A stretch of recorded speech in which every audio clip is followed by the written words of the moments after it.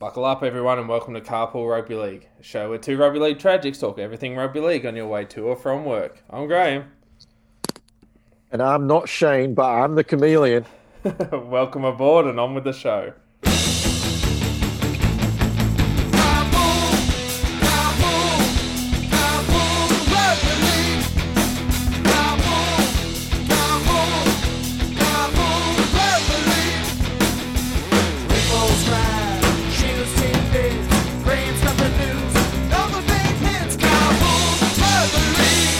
Yes, it's Wednesday, and you know what that means. It's another episode of Carpool Rugby League, and I tell you what, Griffo, the boot is loaded with stuff to talk about tonight.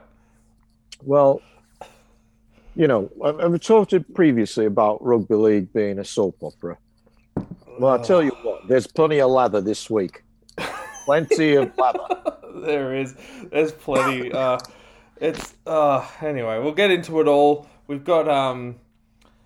We've got plenty to talk about. Obviously, we've got the soap opera happening off the field. There's plenty to talk about on the field. I know there's heaps of Brisbane fans that are keen to tune in and hear us talk about their club, whether it be player movements or a win on the weekend.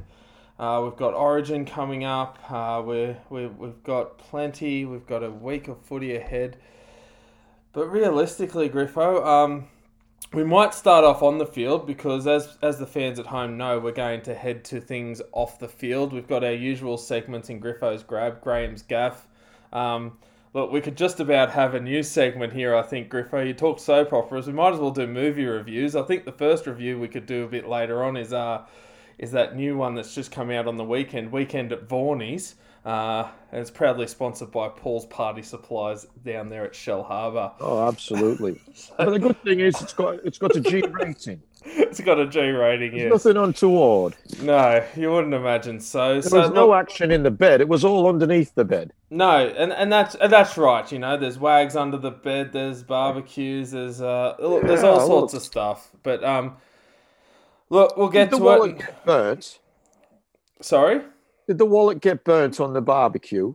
Did the wallet get burnt on the barbecue? The one that was left there by Corey Norman. Corey Norman's wallet was it his that was left behind, was it? Left on the barbecue. Oh, geez. Well, I'll tell you what, it didn't have $800,000 in it, and that's what's going to cost Paul Vaughan. Yeah. There's also a number of players suspended. We'll go into that later. There's fines. There's all sorts of stuff. Yeah, and look, there's plenty to talk about. We'll cover it all a little bit later on. What we want to cover, first of all, first and foremost, we are a rugby league podcast. Obviously, that encompasses what happens on the field and off the field. But I think it's worth talking about the things that have happened on the field because there was a round of footy last week and it was a belter of a round of footy.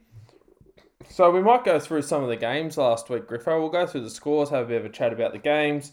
We'll have a look at the ladder, and then later on, as I said, we'll do the grab, the gaff, and then we'll also preview round 17.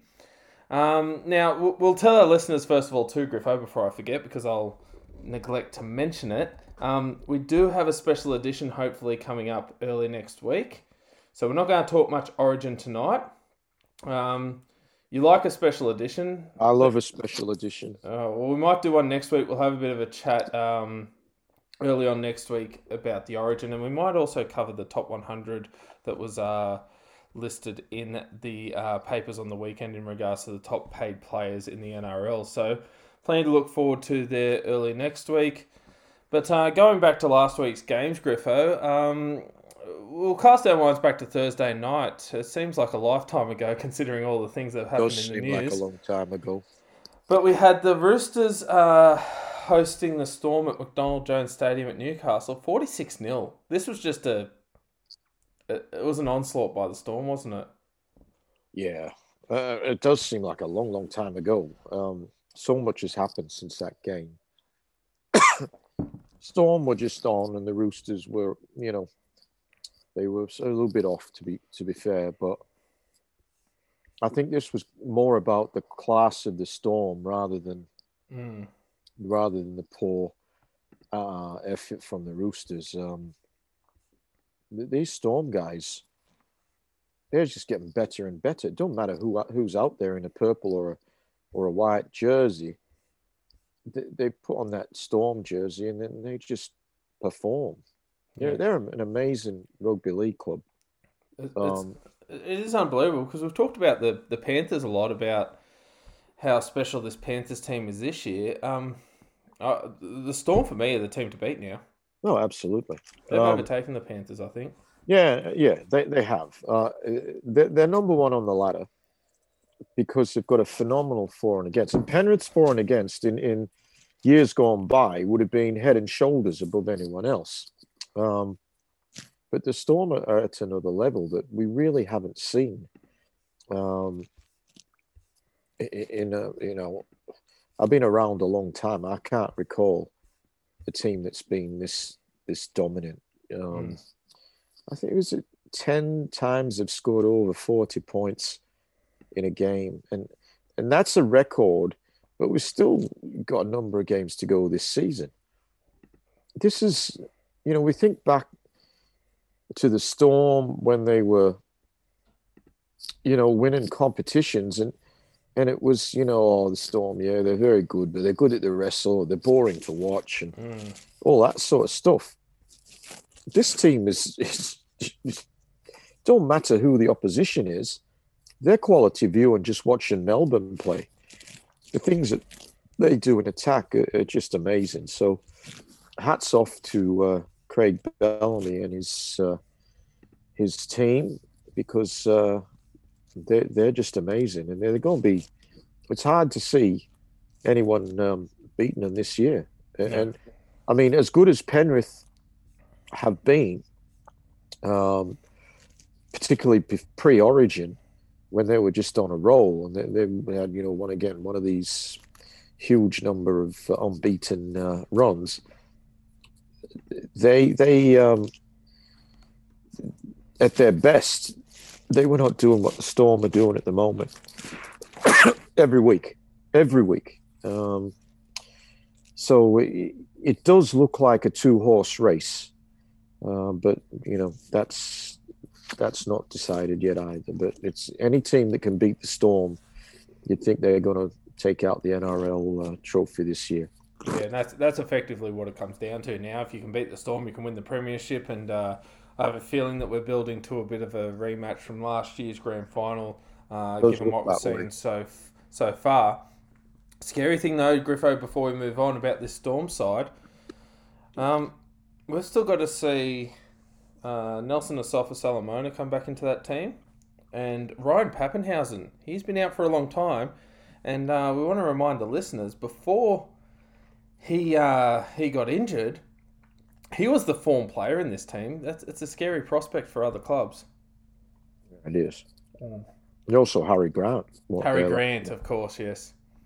There's three players, effectively three representative players that are missing. So the Storm, they're just going to keep rolling in, and it just, I think, further solidifies that that divide we're seeing from the top two and the rest of the comp.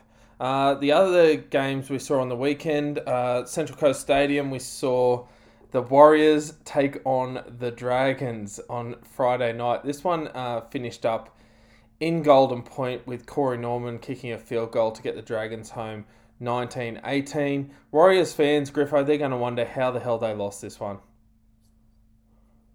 Yeah, this was a game that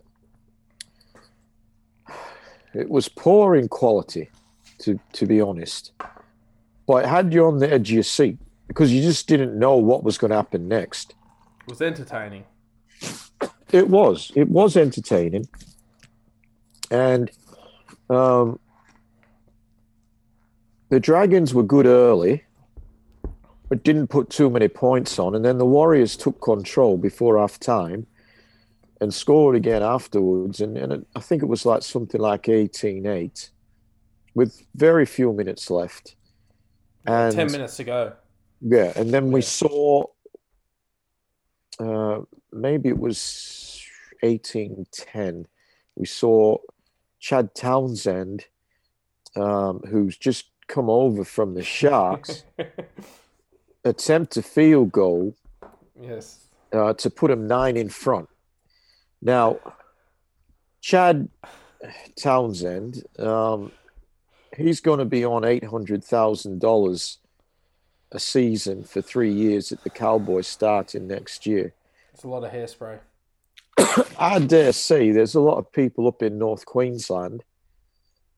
I'm not talking about the actual Cowboys themselves, but a lot of fans would be thinking, why? Yeah. Why are we buying? Firstly, why are we getting this guy? Secondly, why did we set $800? Sorry, $800,000. Yep. Why didn't we just put in an offer of say, okay, how about 400,000? Yeah, I That just might be don't. about what he's worth, maybe. I don't I see the think he's worth value. less, but um, like it's like going to an auction and the reserve price is 250,000, and you'll say, all right, 800,000. Yeah. All right, 1, 2, 3, sold, sold. Yes, it's mind blowing, isn't it? It's that It's it's the just fear of missing out. I don't. unbelievable. It just doesn't add up. I just don't know the Who else logic. wanted to sign him? No one. Yeah, it wasn't as though they were in a. And look, we've talked about a lot of halfbacks on the show, and um, the money they're chasing. Like this is Adam Reynolds' money. I just don't understand it. Like, I You can't. could I buy a Paul can't in Vaughan for any eight way. hundred thousand. Vaughan's a much better player. Like, anyway, look, getting Anyway, back to this game. I yeah, mean, the Warriors. we're trying to talk about the Dragons on the field. Yeah, look, the reality is, if he had to put that field goal over, we wouldn't have went to extra time, I and know there wouldn't have it's, been any it's house true. party. It seemed So bizarre. There's nothing to it's Chad celebrate. Townsend's fault for missing the drop goal that allowed the Dragons to get a seven tackle set, Yep, which they scored on the seventh tackle. started to come back. Corey Norman could not kick a goal from the sideline. His life depended on it. And if, like, he's not a regular goal kicker. So I'm not going to be too critical of Corey Norman. He's a third string goal kicker, really. Um, anyway, eventually, with some absolute lunacy, we get to 18 all. Neither side wants Yeah, to win the game. Both sides want to win the game. Neither side knows how to. And then it was, again, just a litany of stupidity from both teams, especially from the Warriors, in that extra time. I thought it was going to go all 10 minutes and no one was going to I score. had that feeling too. I thought we were going to get the first draw of the season. We did see, I think, a Dragons player, Norman had one or two attempts at drop goal, missed. Then a Dragons player, I think, dropped the ball, which put down a scrum. And either from the scrum or from the next play, RTS, the $1 million man, drops the ball. Yes. Dragons get it again. And this time they did set up okay. And Norman, for a bit of a wobbly, went over. It went over. And that was it. The Dragons won. Now, I was happy with it because I tipped the Dragons. Most were going Warriors in that game. Yeah. But, of course, had they not have won, we wouldn't have too much to talk about this week because it would have just been a regulation Warriors win. There's no party. Could have been a And barbecue at Chad and Townsend's and place. I don't know what the news and particularly rugby league programs would have had to talk about because all we're hearing about is the party. But anyway, look, credit to the Dragons for winning that game. They hung in there, should never have won it, but did, and have themselves in a good position on the ladder. And then we'll talk about the rest later on. Yeah, and look, That was followed. it was followed up by another Golden Point game, wasn't it, Griffo? Where we saw Matt Burton kick his first ever field goal in the NRL. Panthers got up 13-12 in this one. Speaking of missed opportunities, I know you're going to talk a bit about the Panthers here, but Mitchell Moses, he had an opportunity right on full time to win this one, and it didn't work out for the Eels. Showed the Panthers, they showed a bit of grit the other night, showed they can get the job done without Cleary. Yeah, they did. And this was a very, very important 2 points because now that Luai's injured as well, you got to think the Panthers are going to drop a game or two. Had they have dropped these 2 points, Para would have joined them on, I think it was 26. And then Penrith, with the injury to Cleary and Luai now, would have been in a little bit of trouble. Probably would hang on into the top 4, but there was, some question marks. So pressure would have been on. And the other thing is too, even though you're in the top 4, Griffo, I mean, we're talking hypothetical here.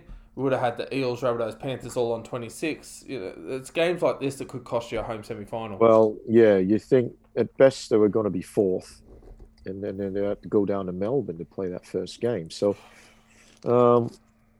really important 2 points.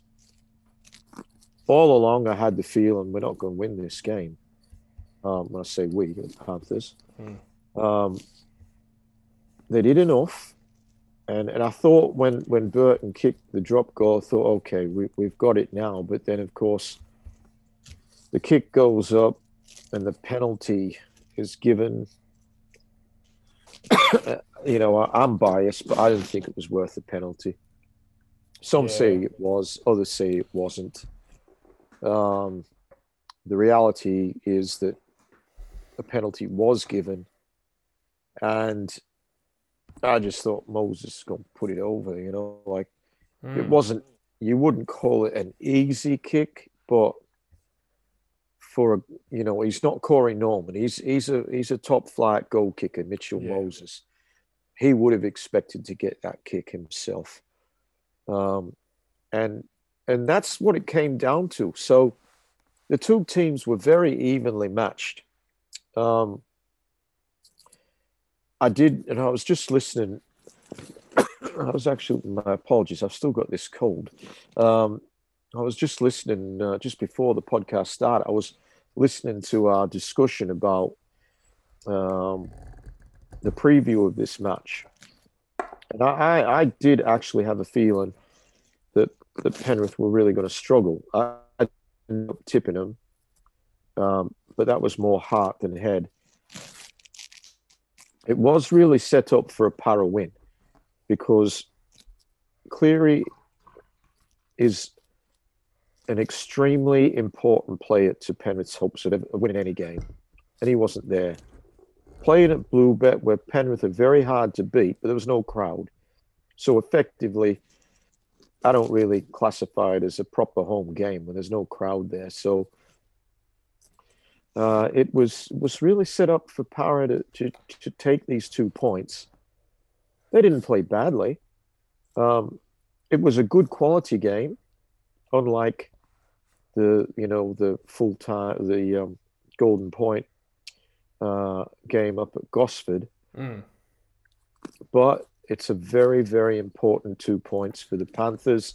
It's almost one of those, sort of 4-point swing games because it wasn't just the 2 points Penrith got. It was the 2 that Para didn't get. So there's a little bit of a gap between those two sides. Bit of breathing space for Penrith. I thought Api Korisau was outstanding. I think he was the man of the match in most people. I thought Papali'i also for Para was very good. Yeah. He's only young too, isn't he? He's been the buyer. Big future ahead of himself. He's going to be a superstar. Yeah, he didn't show this sort of quality. No, he's really come along this year. I think he's on quite low money at Para. So Para have got an absolute bargain buy. I think you could say he's been their best forward this year, if not their best player. Um, he impressed me in the trial game between these two teams at Bluebet before the season started. I thought Para were quite flat that night, but when Papali'i came on later in the game, and I thought he was really good. I thought he actually showed spark, and he does it week in, week out. So I think he's made Parramatta a better team this year than what they were last year. So for Para fans, um, while they didn't get the 2 points in this game, I thought they held their own, and you'd have to think that maybe come September, maybe they can do a little bit better than what they've been able to come up with in the last few years when come September, it's bye bye Parramatta Eels pretty quickly. But I think there's signs of hope with this team. I think they're a better side than they were. Yeah, and that's fair enough. And one thing we talked about going into this game was the Penrith backline. I don't know if you reviewed that with your listen Yeah. today. We talked a bit about Tyrone May. Now, when they actually went out on the field, it was effectively Luai and May in the halves with Burton in the centres. What were your thoughts on how that played out and the input from Tyrone May? Because it seems to be that just about everyone who follows rugby league isn't keen on Tyrone May, but yeah, Cleary sees him as the possible. Basically, going forward, he's going to be the halfback by the sounds of things and what we saw the other night. Yeah. Firstly, as far as Tyrone May goes, Penrith only got 2 tries in this game, and he got one of them, which was basically, well, it was an individual effort. He got past Papali'i when just been given Papali'i a wrap, but he missed the crucial tackle on Tyrone May. And so that was important. But the attack's really clunky. Luai was there for this game, but it was like they were trying hard, Penrith.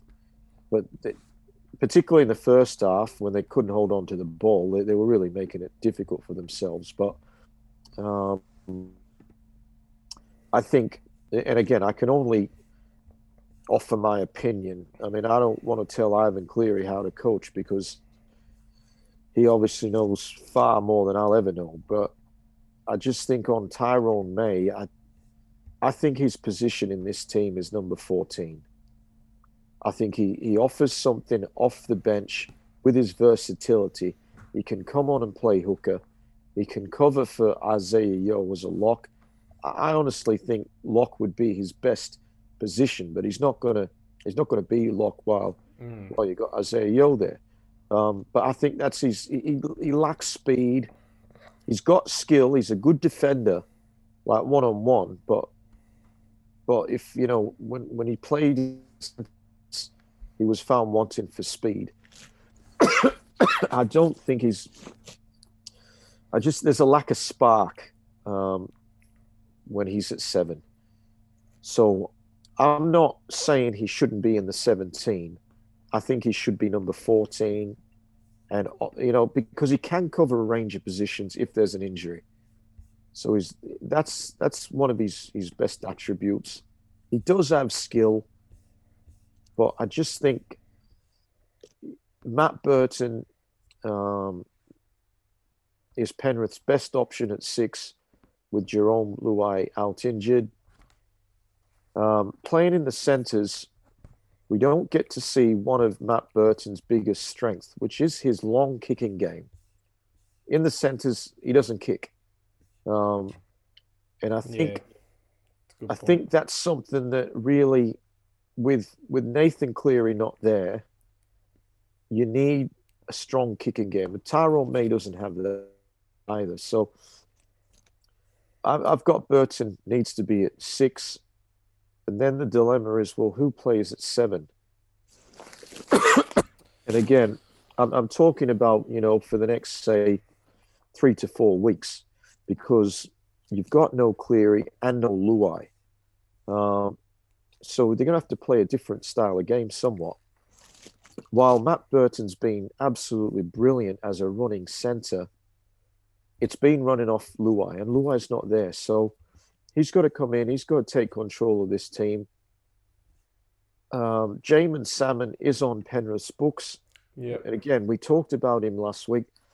I don't know if Jamin Salmon is a 7. Um, I would be willing to give Kurt Foles, who is in the top 30, got promoted earlier in the year to the top 30. I'd be willing to give him a go as a legitimate number 7, and just basically run the him to be the organizer while Matt Burton gets to do the kicking, uses his running game, and tries to get the ball wide to the likes of Crichton, Charlie Staines, Brian Toto, and I'd like to see Isaac Katego come into the centres. Or, you still got Momorowski, you've got Robert Jennings. So you've got There's a bit of depth plenty of outside in backs. the outside backs. There that's is. why And Burton's probably going to find himself in the halves. well, I just think For his kicking game, it has to be there. Well, that's what I think, because you need to have a guy who, and Burton's got, I don't think there's a bigger kicker of the football in the NRL than Matt Burton. Look, you put it this way, Griffo. If they're in a situation again where they need a field goal, Burton's the only person you can think of that's fit at the moment that would kick one. He's got to be in that. And also, too, his general kicking. I know you're not always going to need field goals, but you make a good point. You can play Tyrone May at half, but it doesn't mean that at the end of the set he's going to kick you out of trouble. Yeah, we've seen that combination didn't go too well when they come up against the Tigers and the Cronulla Sharks. Burton played really good against the Sharks, nearly got Penrith home, but they just need something else out in number 7, and I'd be willing to give Kurt Foles, who's been, from what I can see, doing a good job in reserve grade all year. And that team was on top of the ladder for most of the year. I don't think they are now, but I think it's worth getting a legitimate number 7 in there to guide the team around. And you've got Burton with his kicking game and his class, his running game, to basically be in control of what Penrith does. I think Kurt Foles, Kurt Foles, is he a goal kicker as well? He's a very good goal kicker, yeah. Yeah, so that's another, I mean, obviously, they've got Crichton, they've got some other goal kickers, but it's just, other I suppose, strings to the bow, other things to add in there. And really for the Panthers, I mean, we're not going to, they don't have a game this week, that's why we want to spend some time talking about the Panthers. They've really got to get through the next 3 weeks, I reckon, are very important, because they've got the bye this week, the Warriors the week after that, then the Broncos. They're almost sort of go, okay, the bye's easy, we'll limp through the 12th place Warriors and Broncos, you'd expect them to win, because round 20 is the big one. They've got the round 20 game against the Storm, round 21's against the Roosters. They've also got round 23 the Rabbitohs, round 25 the Eels. They've got some big games at the big end. The next 3 weeks are big, and they really need to get, after the bye this week, those next 2 games, they need to make sure that they iron a few things out and get 4 points there, so that they're ready to go when they meet the premiership favourites in the Storm in round 20. I think another, you're right, Greg, I agree with everything you said, but I think there's another factor in all this, and that is the disruption that State of Origin is bringing to this team, because they've got so many guys who are part of the Origin. So they won't have been able to train as a unit. The players are going to run out from 1 to 17. So that is an issue that, there'll be, no Appy at training, no Isaiah Yo. Those 2 guys are crucial to what goes on.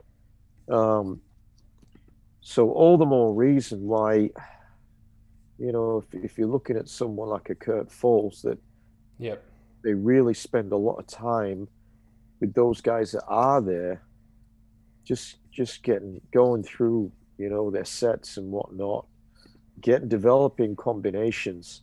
And then you've also had Dylan Edwards in and out of the team as well. So it's been quite disruptive.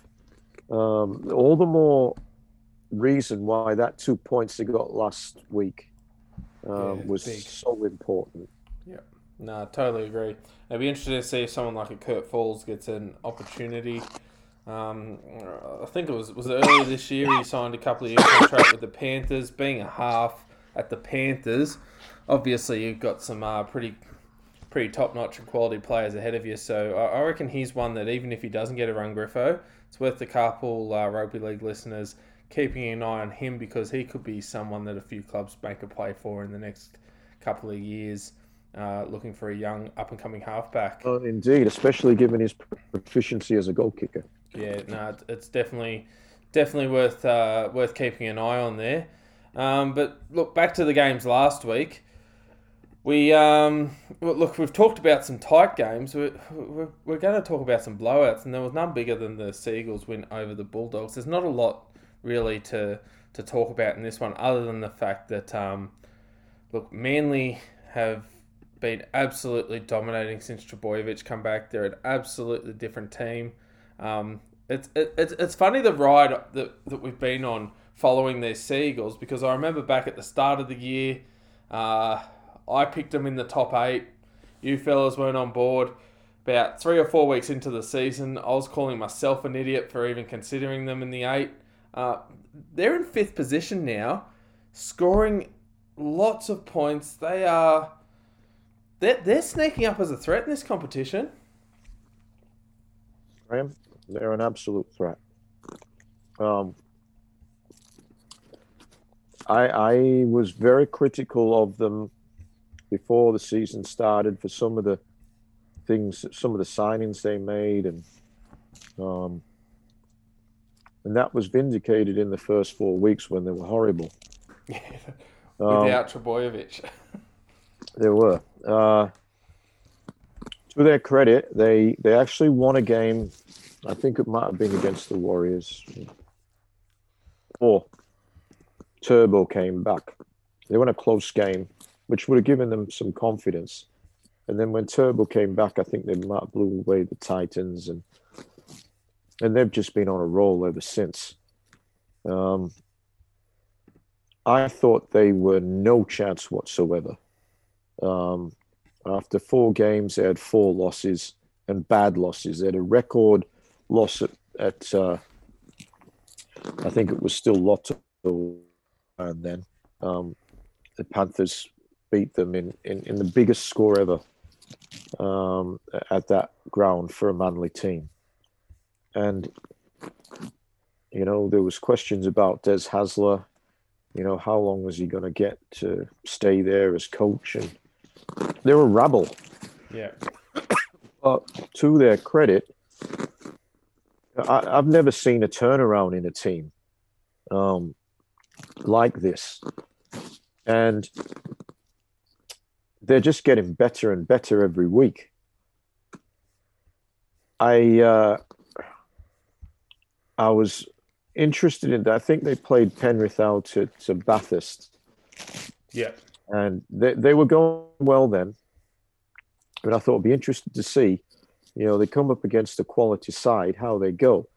And they were good that day, but Penrith were able to control Tommy Turbo like no other team had. Turbo got an intercept try, but apart from that, I can't think that he made a line break other than that. So he was well handled by the Panthers. It was a tough game, but the Panthers did get on top. I'm going to say that Manly are a better side than they were back in that game. And whoever they come up against in the semi-finals, this is a team that they're going to have to be aware of. I'm assuming that they're going to be healthy, and principally that Tommy Turbo is healthy. But they've unearthed some very large forwards that I wasn't aware of who were damaging. And obviously it was men and boys last week. The Bulldogs just finding well, they don't look like a professional organisation. No, I think Trent Barrett summed it up in the press conference where he sat down, rubbed his face, and said, "F me." Yeah, Yeah, like that. That just sums it up. I think it's one of those things where it's just they're in a different league, and often when we talk about teams in a different league, we're talking in positive. But they're in a different league for the negative reasons. They do not look like an NRL team. If this was a different sport, would have relegation and promotion. yeah, They'd be the type of team that would be, look. It just blows my mind the Bulldogs. They just do not look like an NRL standard club, and this is a club with a proud history and a successful one at that. absolutely. And their reputation was built on toughness, and Yeah, they're soft as marshmallows now. yeah, well, to be honest, they're an embarrassment at the Well, moment. I'll tell you what's an embarrassing stat. There's a few stats from the game, and you could imagine what they're going to sound like that are embarrassing. The line breaks were 14-0. This is the one that really, brings it home. Tackle breaks. 43 for the Seagulls, 13 for the Bulldogs. Like 43 tackle breaks. So they're just, and I mean that's only in defence. We know they conceded a lot of points, and the interesting thing is we say it every week with the Bulldogs. The completion rates aren't that different. Both teams are completing in the 70s. The Bulldogs don't know what to do with it, but gee whiz, the Seagulls don't know what to do with it at the moment, and they've overtaken the Roosters. And I'll go through the ladder in a moment. The Seagulls are now actually 4 points out of the top four. They're pushing for a top four spot. They are indeed. Whilst, I think it would be a massive call for them to make the top four, you made a good point, Griffo. Come finals week one, if the Seagulls come fifth and they're playing a team like the Sharks or whoever, They go straight through. They'll dust them up. So effectively, I'm calling it now. You could just about slot the Seagulls through to your week two of the finals to take on one of the top four. It's I can only see that. I can only see positives for this team, and it just seems as though there's an attitude shift. And one of the players that I wanted to point out, I know we've talked in previous weeks about Ruben Garrick. We know how much of a great season he's had since Trbojevic has come back. One player I want to point out, because we do mention him, but I think he's in phenomenal form, is Jason Saab. Yeah, I certainly gave consideration to him being my grab this week. What I will say about Jason Saab is, and I know this is the last Origin game, but if either Adil Carr or Brian Toto had been injured, he would have been the guy I would have been bringing in. Form is at the moment. Yeah, he's that type of winger which has just great finishing, good speed. He's the modern winger, isn't he? Well, he's got a lot of attributes, and we didn't, he'd been highly spoken of as a junior, and then with the Dragons, and we did see him play a little bit of first grade, but didn't really set the world on fire. And then, he wanted to get out of the Dragons. And anyway, he landed at Lotto Land, as it was.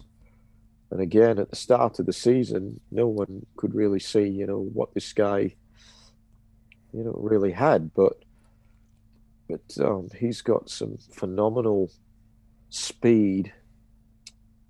He's obviously, because he's about 6'10", he's pretty good in the air. And legitimately though, I think he's 6'6". I heard during the week. Well, he's a tall boy. He's huge. He's a tall boy. You got your chest of drawers, and then you stick him in your bedroom. Yeah, he's. I think in the new scale he's about 2 meters tall. Okay, so he's a guy that Yeah, I'd have him next in line as a winger for the Blues. But the things that he can do because he's so fast, um, he's in great form, and he's a threat, as are a number of players for the Sea Eagles, Yeah, no, they're definitely a unlike a team. couple of other teams. Yeah, definitely a team to keep an eye on. There's plenty of threats throughout the NRL. Two teams at the moment which I just can't back to be threats, and it's just this game was impossible for the tipsters because you just didn't know which team were going to show up. And well, fortunately for those that live on the Gold Coast, the Titans showed up. They won 44-6 against the Raiders. I'm not too sure what to say about this one, Griffo, because you just don't know what you're going to get this week. I mean, I'll try and be supportive of the Titans fans and you know talk about the positives in the sense that they had a 38-point win, but the Gold Coast they're likely to be the type of team that over the next couple of weeks could get done by 38. It was just a matchup of the disappointments, and the Titans showed up on the day. Yeah, Titans were good. It was pretty even early on until David Fafita got sent to the sin bin, and then the Titans, with a man down, scored three They tries. almost looked better without it, didn't they? Well, I can't ever recall a team that was a man down, like with 10 minutes in the bin, actually scoring three tries Three while they were tries, a sweet. player down. No, We it's saw the unheard of. Panthers. Well, yeah, Penrith scored two tries against the Titans earlier in the year when they were a player down, but three tries. I mean, you flat out scoring three tries in 10 minutes as it is, but Look, that's how bad the Raiders are. well, look, the Titans, they're the type of team that's been over the past few weeks. They're not flat out scoring three tries, but they're the type of team that would let in six, seven, eight tries. Oh, But the Raiders continue to be the disappointment, as you were saying, Griff. they're dreadful. They're Some of the awful. attempted tackles were just outrageously bad, and including I'm throwing in there Jack Whiten. Um, Yeah, he was awful. He's not in form. No, He's not in form, which yeah, I we'll guess in talk our about Origin that next week with preview, yeah, Origin. But special yeah, edition for mm, those listeners who may have missed it at the start of the show. early next week, Special edition Origin give preview. you something to listen to in lockdown. Yeah. Um, I I don't see a way out for the Canberra Raiders. Um, certainly not this year. They're gone. Um, I have to think that if they don't show a bit more, and I everywhere I hear that Ricky's position is safe because he's on very good terms with the club management, but I think maybe it's time that someone new takes over. Something's got to change. So, yeah, look, I think with Ricky, there's a use by date at whatever club he's at, and you can't question his effort, intensity, but he does seem to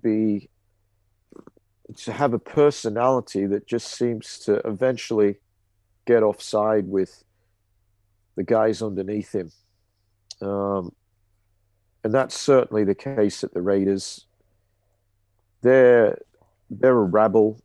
This time last year and the year before, they were right up at the top. They made the grand final. They went close to winning in 2019. They made the prelim final last year and were very disappointed in that game. But they were one of the heavyweights of the competition. Many people were tipping him to make the grand final this year, and it's just gone horribly wrong.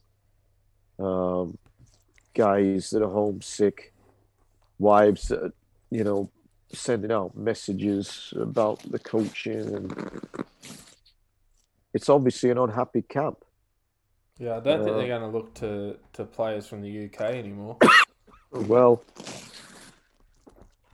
I don't know where they're going to look, but I think they were very successful in maybe the under 19s comp this year. They may have won it, from what I heard.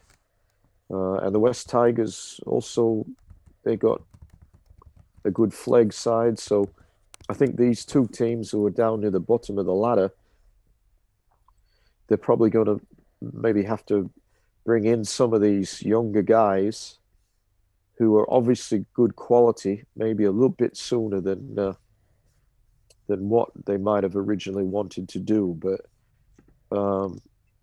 they need to turn over the roster, the Raiders, and get guys in there who want to win, and are prepared to put their body on the line. Because some of that, as I said, some of that defense was rubbish last week. Yeah. And that was, they weren't guys who were prepared to do their all to get victory with that sort of defense. I thought it was disgraceful. And I mean, to the Titans' credit, they did well. They played well, the Titans. Yeah. But we saw a lot of the Canberra Raiders supporters leaving early. It would have been close to 0 degrees, and they're out there supporting their team, and the team didn't show anything. So it's very disappointing for those Raiders supporters. And I just don't see this going well. I mean, the premiership window for this Raiders side is well and truly shut, and it might be a few years before we see the rise of the Canberra Raiders again, I think. Yeah, it's a long way from the team we saw over the past few years making grand finals, top fours.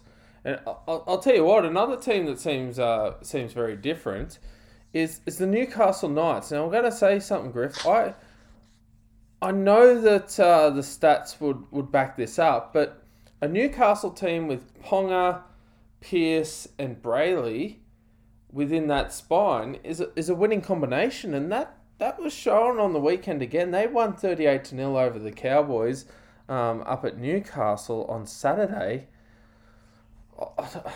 I said it earlier on in the season, they're a chance for the 8, and then Ponga and Pearce were out. They're back now, and there's some positive signs for the Knights given that injection of class. Well, they're flavour of the week, Graham. That's all I'll say, basically. There's been other teams that have been flavour of the week, like the Cowboys, the Titans, we got all these teams below number 6 on the ladder. Sharks again looked good. They looked like they were going to make the 8. But the Knights, I've not rated them throughout most of this year, but I was impressed with what I saw last week. Kalen Ponga is one of the premium players in the competition, and he's been out for a long time. Like you said, having the likes of Ponga, Pearce, Brayley, that might have been the first time those 3 guys have been on the field at the same time. Certainly this year, and Brayley, of course, missed most of last year. And the other guy I want to give a mention to is Jade Clifford. Yeah, I think he's been really good. He was going really well at the Cowboys, and then he left.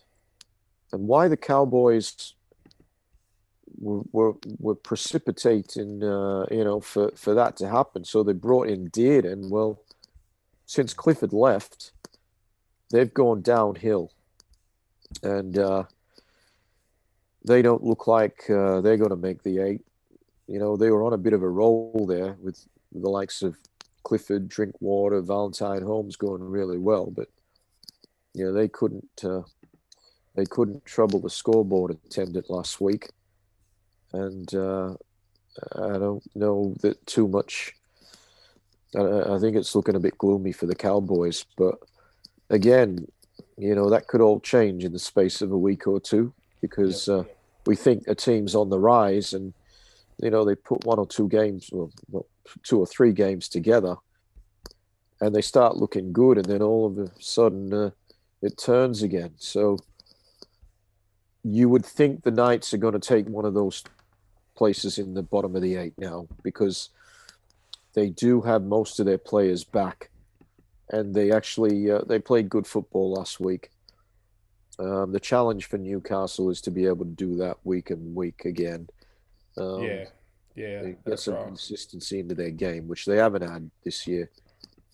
But of those teams that are challenging, they do look to be an emerging team there that you'd think.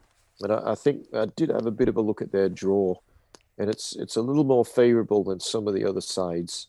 So really, their destiny is in their own hands now, and they look. I think they got the bye this week as well. They do, So yeah.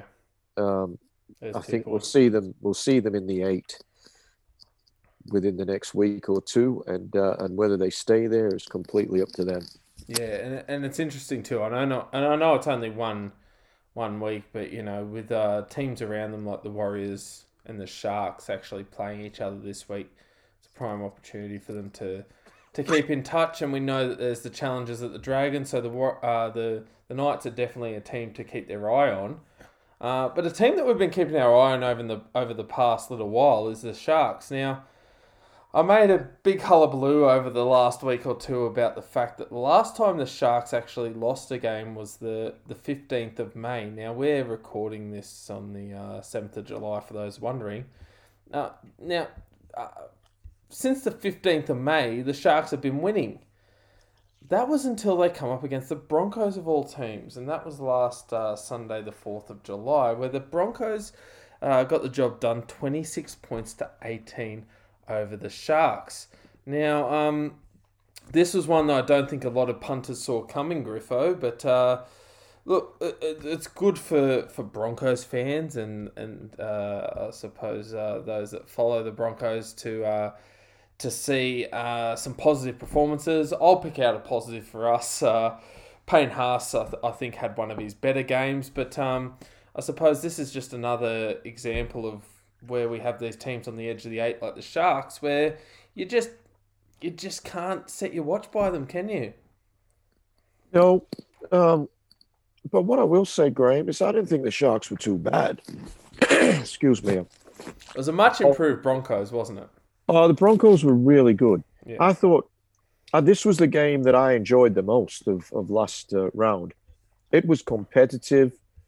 It was end-to-end stuff. There was quality play from both teams. I thought it had an energy, like there was an intensity to it. It felt nice and It did. hard. Yeah. I really enjoyed this game, and credit to both teams because both teams, showed some amazing skill in attack. Um, it just looked like a semi-final. And I say that because there was people in the ground, and it was a sunny day. It just had that end-to-end stuff that, and both these teams have had their issues this year. Principally, the Broncos have been dreadful most Yeah. weeks, but they showed a great willingness to win. I think Katoni Staggs coming back He for made them a was difference. very important. Huge. On the flip side, the Sharks losing Matt Moylan, that was a massive loss, I think, in the warm-up. So the combination of Johnson and Moylan has really been what's driven the Sharks over that period of time where you talked about they've not lost, or they hadn't Yes. lost quite a while. And then I think that loss of Moylan was was pretty crucial, certainly to the attack. Because you had Trindle came in. Trindle came in. He did a reasonable job, but it was put a lot more pressure on Johnson. I thought Johnson had a good game, but yeah, I think the loss of Moylan was pretty crucial in what happened in that game. But to the credit to the Broncos, they just wanted to win it a bit more than what the Sharks did. Yeah. Broncos aren't going to make the 8. Sharks may still. But it just felt like a Broncos team that all of a sudden wanted to play. We were seeing line breaks. They didn't, from memory, they didn't drop the ball a lot. I actually think you made a good point, because when I was watching the game, I remember, like, obviously it was on everyone's radar. Any rugby league fan that was tuning into that game knew that Tony Staggs was coming back. I thought he made a huge difference. He's a quality football player. He is. He's got X factor about him. He does. He's got that. He's elusive. He's hard to tackle. Yeah. I was also impressed by Gamble. Yep. He gets under the skin of the opposition. And Croft for the halves this week, so yeah, I'd imagine they'd stick with that combination. Well, it worked last week. Yeah. Look, credit to the Broncos.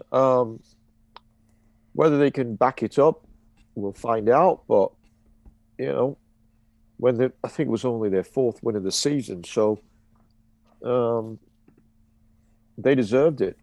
And as I said, I enjoyed this game more than any of the other games of the round. I thought this was by far the best quality game.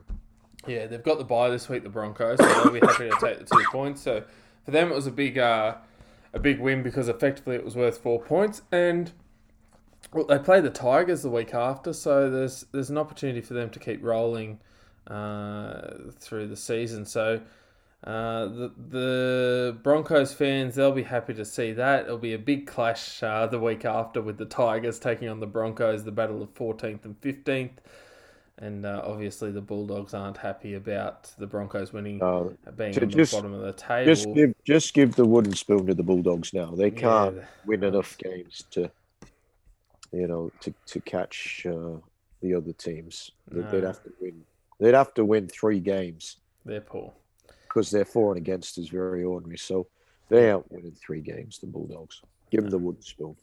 And look, rounding out the round, it was disappointing to see no fans at Leichhardt Oval, because it's a great place to watch rugby league, great suburban ground. It's a place that the Tigers fans, and traditionally Balmain Tigers fans, love to see the West Tigers play.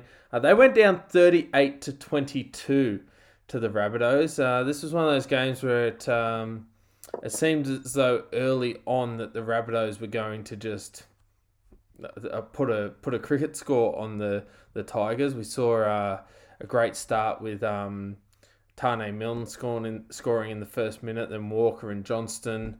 By the half-hour mark, they already had 4 tries.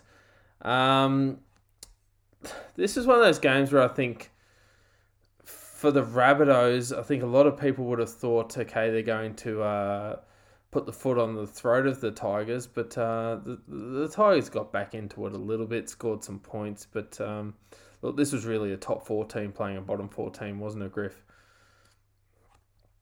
Oh, it was poor. From now on, until further notice, I am referring to the West Tigers as Muriel. Muriel. You're terrible, Muriel. So that's what I'm going to refer to them as Muriel. Yeah, and you feel like they got back in the game because, I mean, look, I'll be honest with you, everyone knows it's the world's worst kept secret that I'm a Rabbitohs fan. I was actually disappointed South took the foot off the pedal. Yeah, look, there were so many things to be disappointed about in this game, Graham, but... I'll talk about one in my segment, don't worry. It started off... Souths thought they were at Redfern Oval going through a training run. Yeah, because that's how it was. That first try was just so soft. That was dreadful. Tane Milne, he thought all these Christmases had come at once. it was in. I've had a lot to say about Muriel throughout the year, and um, nothing's changed. They're just a dreadful rugby league team, and dare I say rugby league club, because they just keep making the same mistakes, buying, paying overs for players who are, they haven't got Tyson Gamble anymore, but everyone they buy is a gamble, Yeah. and it's not coming up with the right numbers for them. Um, But it's funny though, like you look at their team, like games aren't won on paper. They've got some players that, like, do you know what I mean? Name for name's sake, there's some players there that should be doing better. Like you look at this squad on paper, they should have more in them. But I agree, Graham. is it the coaching? Does Michael Maguire need to go? Is Michael Maguire the luckiest bloke on earth because he was at a South Sydney team full of superstars, and now he's got a team he's got to work with. He doesn't know what to do. Like, what do the Tigers need apart from a win? I honestly don't know, Graham, because I agree with you that their roster is not a bad roster on paper. No. If they were wearing another, what they need is probably to be wearing another jersey. Put them in purple. Yeah, put them in purple. No, but They might play better. you know what I mean? Like, I'll be honest with you. The bloke from the Tigers on the weekend that I was watching, I thought, geez, you know what? He's playing some good football. I don't know if you'll agree with me. I think Dane Laurie was No, Dane Laurie was good. He playing did some great. really good things. Adam DeWay, he's a good player. We know what Luke Brooks can do. I've always been a Brooks fan was of. actually pretty good. Brooks saved a Yeah. number of tries with his defense, chasing guys I mean, down. But it's, and I don't know anything about different chemicals, but some chemicals don't go well with others, apparently. And I think that's how it is for the West Tigers. Yeah, it's like The oil and different water. players in that team, while you might say, well, he's a good player and he's a good player, they just don't gel as a Yep. team. And I think the coach has to take some responsibility for that. Yeah, I and can't say he takes all of it, though, because it's got to come back to the performance of these guys who have, at some stage of their career, most of them, been good players and produced good rugby league. But together, collectively, they just don't do it. no. Um, And you got big Stefanos in the. yeah, well, how was that? I don't know if they're think, just sharing it around, going, "Look." I think they are because the Tigers, I think, got the bye this week. Yeah. So I think Freddie's just said, okay, well, we're not gonna take anyone out of teams that are playing this week. Yeah. So. So, like I say, a Keon Kalawatani. Tangi, Yeah. who's, Versus who was Kamano. in the first, he was in the squad for the first game. He should be like, if you're just saying who should be there, he should be there. But I think because it is a dead rubber and because he'd only be player number 19 or 20, I think in fairness to both the player and also to the Rabbitohs club, Freddie is picking a guy who he's worked with a lot at the junior level in Stefano, Yeah. who he hasn't said the world of light. Let's be honest. He's had No, I was shocked when I saw the team that he was considered, and I sat back and I thought, geez, am I being a bit harsh? Have I not watched the Tigers close enough? Are the Tigers fans going to come out of the woodwork and give me heaps when I say it on the podcast? But he wasn't even on my radar for Origin selection. There's been games when he hasn't even been on the Tigers' radar. He hasn't. No, that's right. He's struggling to make the Tigers team. Yeah. Far out. Well, But anyway, that's one out of left field. It's part of that emerging squad. They want those players in camp to feel it so that He Yeah, obviously sees some potential in him, and really, that's read between the lines, Stefano. That means get to a good club because you could be something. yeah. Well,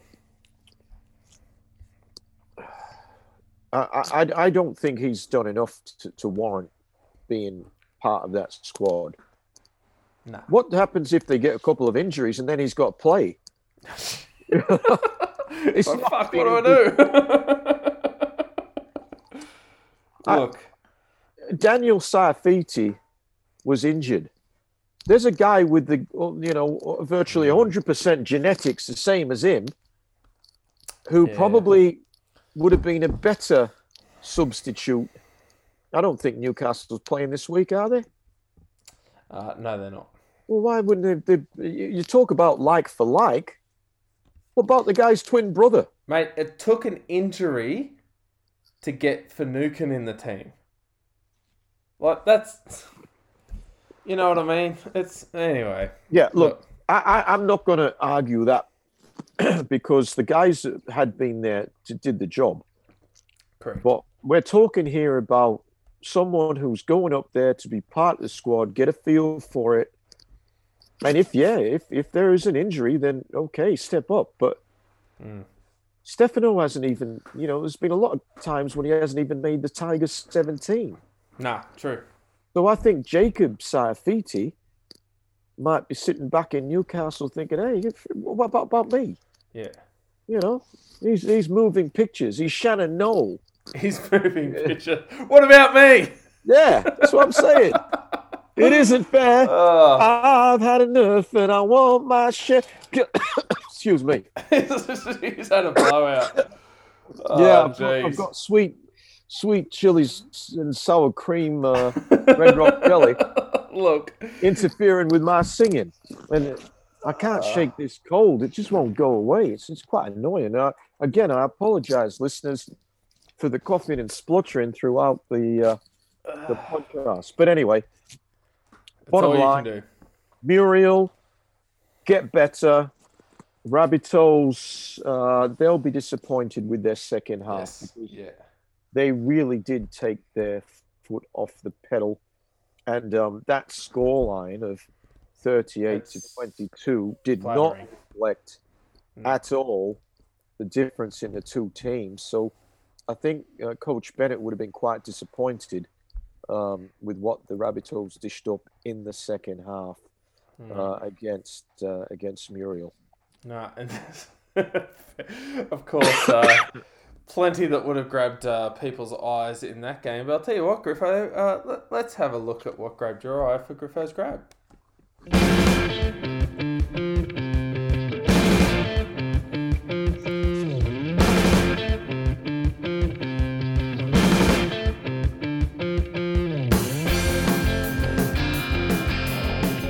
All right, mate, there's plenty to talk about there. What grabbed your eye this week? Well, Graham, I've mentioned before that I do generally like to pick something that I had seen sort of live, whether it be on TV or at the game. But so this I've gone for the Queenslander, or so we thought. I'm talking about the one and only Ronaldo Mulitalo, who, the poor guy, a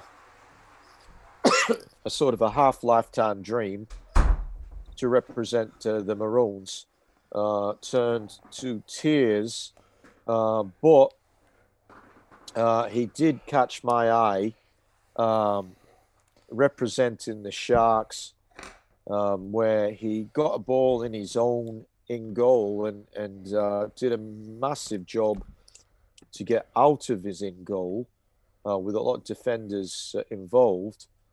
And then in the same set of six, the Sharks got it up to the other end of the field, and he threw this amazing sort of hook-like ball over his head infield. I can't remember who got the ball, but they scored a try from it. So in a week where things didn't quite go to plan for the would-be Queenslander. He did catch my eye with that performance during that set of six, where he did some amazing stuff, and he's a really, really good player. So perhaps the Maroons' loss might be the Kiwis' gain down the track. Could be. As we talked about before, honourable mention, and I didn't see this game live. I sort of heard the second half on the radio, and then I saw the highlights later. But I was so impressed with the efforts of Jason Saab, scoring lengthy of field tries, and so Mulitalo gets the grab this week. Yep. Honourable mention, Jason Saab. And that's a pretty good turnaround, going from gaff to grab. And I think, was it Connor Tracy that might have gone over for that try? It could have been Graham. I'm sorry, I don't know. He scored a couple on the weekend. He's another bloke. I know I've talked about him a bit, but he doesn't get much talk in the mainstream. He's been a really good form this year. Yeah, and I think it's worth mentioning because the Sharks have just said, okay, mate, slot in where you can and do a job. So, I think they've got him at 6 this week, Graham. We'll get to that later on. But when I had a look, I think yesterday when the teams came out, they've got him slotted in as a 5'8". And that's, we'll talk about it in a moment, but that's actually the position that he played coming through. So, we'll have a chat about that. But, the Sharks, as you said, there's some good signs there, but just not quite getting the job done. And whilst we see a lot of good signs in teams, sometimes they bugger it up. And that's basically why we have a segment like Graham's Gaff.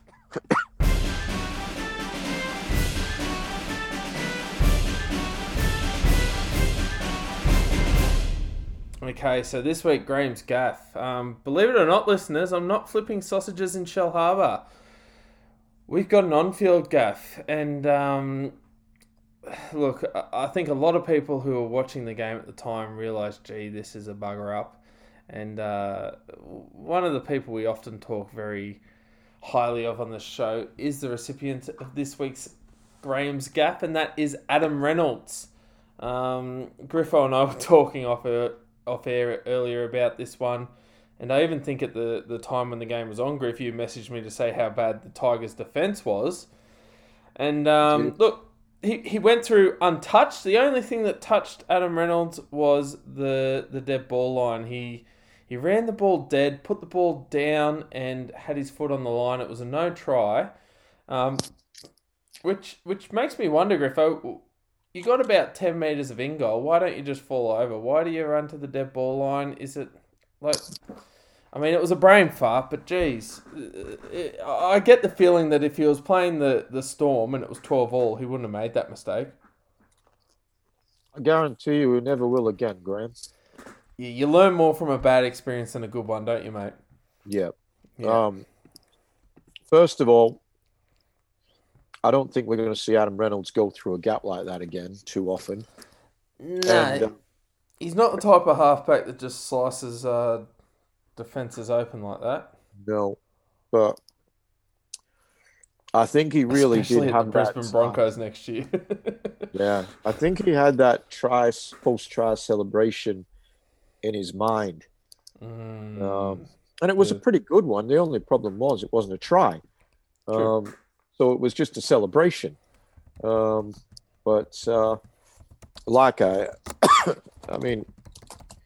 was sending you that text before the try was disallowed, but I said, I think they'll cover it, even though they gave up a try there, which shouldn't have happened, and they did. They scored a few. They should have. Oh, it was bad. It was a bad mistake, and you don't expect that from a guy of his experience, but it's something I'm sure that he'll not forget, and it'll be in any sort of bloopers.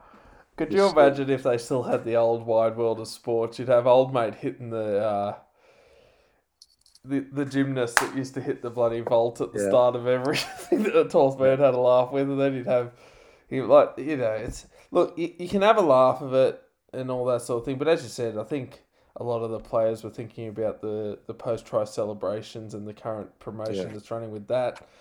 I think Um, that's the sort of game it was, Graham. That they thought they were going to dust yeah, him, and he was taking yeah, the piss.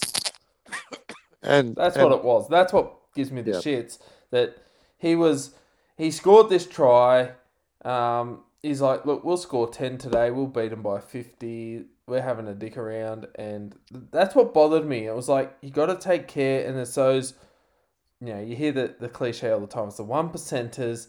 It's that last little icing on the cake that just wasn't there. And I think that's I'll be honest with you. I'm getting a bit more fired up about it being a Rabbitohs fan.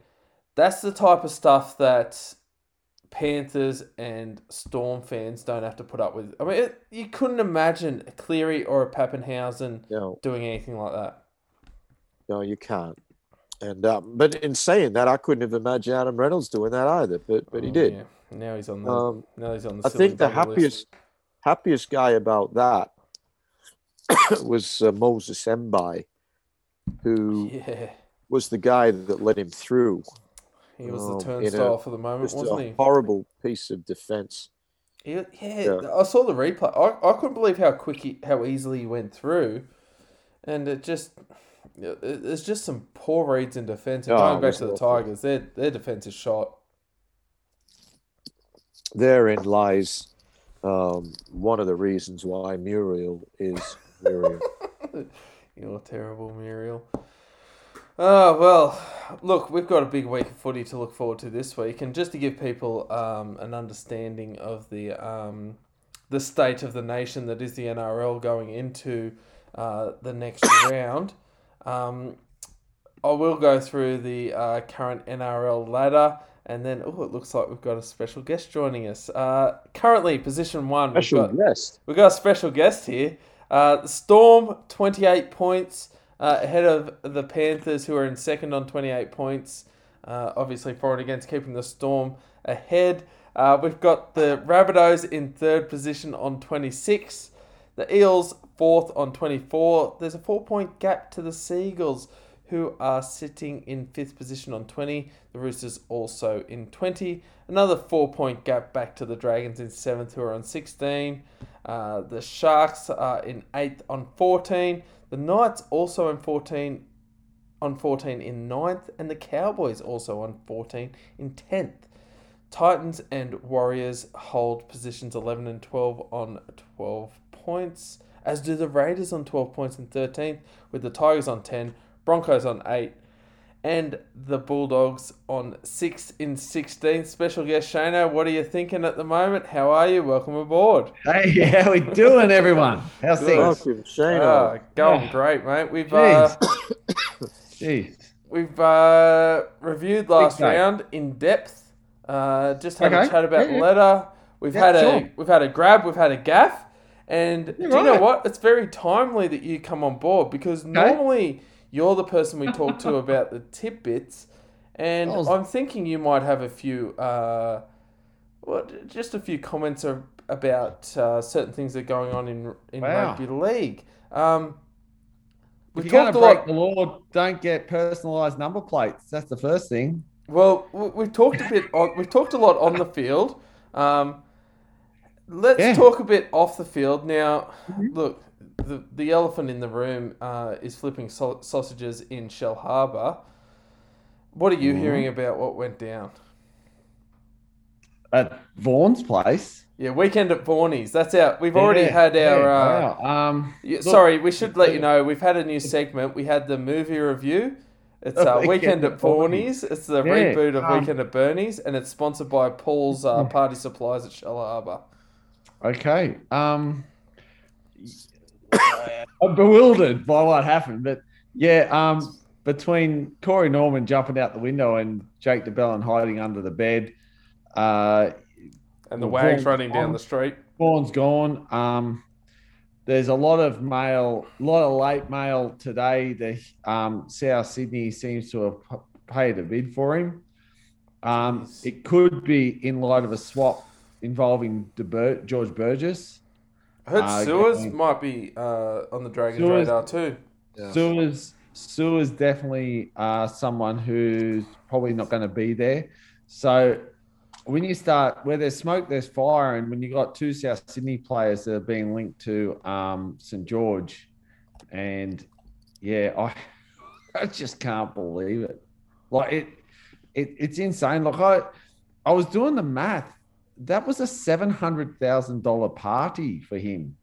Now, I've never really gone on any massive bender or, like I've never had a weekend where I've gone, wow, that's a lot of money blown. I would have thought a $700,000 weekend would look a lot better than what he produced. It's insane. It's just it is what it is. I think that the Dragons did the right thing. I think they drew a line in the sand and said you crossed it. Corey Norman tried to run out down the road and forgot he left his car with personalised number plates there, and Jake DeBellin under the bed, and who they're going to field. It's the biggest thing this week is going to be Vaughan and his management are going to look for a club. It's going to be on pittance, you'd think. As I said, today the big mail is South Sydney with two South Sydney players who are off contract looking to go there mid-season, something maybe. I don't know. I think you've got to take your hat off to a club like St George. For years, we often felt sorry for Canberra, who did the same. Canberra used to bin people for what they did. You got to take your hat off for them because, St George aren't in the position to lose a guy like that and to draw a line in the sand and say, nah, you're gone. Look, I don't know what, sorry, I just entered the conversation, so I don't know what you guys spoke about before, and I don't want to bore people with going over past stuff you might have talked about. But I look, he's got form. I mean, this is a bloke as he does the second look, and that was the thing. He fudged a QR login at a cafe. Yeah, a lot of people were unsure. Like you're going, the sexting issue a couple of years ago got raised again, and that was one of the nails in the coffin. They just went, well, it just seems to be every time we look around a corner at the moment, it's in something involving you. So we've had enough. And from what we understand, Griffin was a big part of going to the board and saying, look, this is not the culture you want to create. I'm not saying I'm the coach that's going to be here for the next 10 years, but I do know that I can help you create a culture that's no nonsense, that gets results. A part of that is this guy has to go. So... yeah, and that's sort of in line with the culture. I was going to ask you guys because, I mean, for example, Griffo, the Dragons, a lot of people are going to say, oh, this is not a good look. We've got, I was going to say half a dozen, but a dozen, we've got a lot of first graders breaking the rules here. The first instinct from fans that want to be critical is there's an issue with the culture at the Dragons. Now, I saw James Graham talk about this, and he said the culture's fine at the Dragons. He said, look, if you're talking about culture, it's the regular ongoing processes X, Y, Z. He said this was sort of a you're trying to derail the culture with one afternoon. What do you say about that, in the sense that we've got so many blokes that were willing to go to this barbecue and break the stay-at-home orders that the government's put in place? Okay, firstly, I'm not going to make excuses for them. They're idiots. Yep.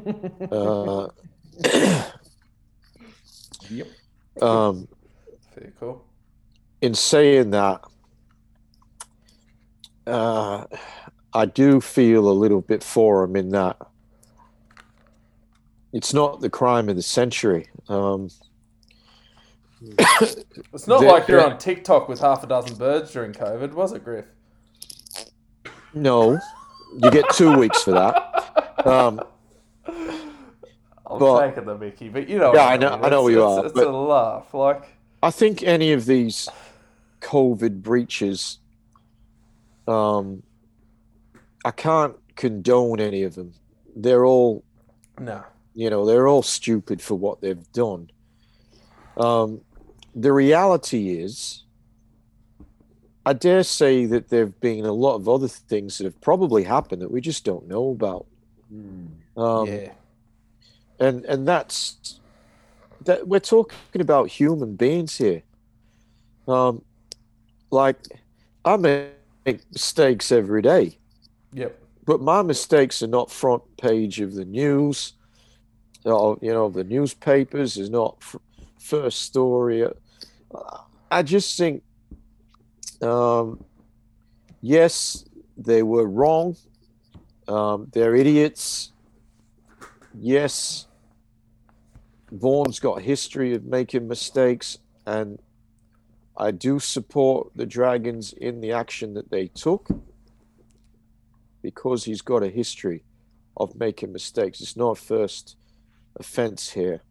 I do feel for the guy in that, everyone wants to lay the boot in. And on a scale of what some humans do to other humans, having a barbecue or having your mates over for a barbecue is very low on what I would say is a scale of offences. Can I add something to that, Griffo? Because I was a bit the same. Like I was thinking the same, and I thought the problem here in what really didn't sit well with me was that at no stage did a couple or say to him, "Don't do it, mate. This is not the time." Okay, we've beaten the Warriors. We know what the Warriors have had to do to play football. We know what we need to do to play football. This is not the time. This is not the place. It was a good win.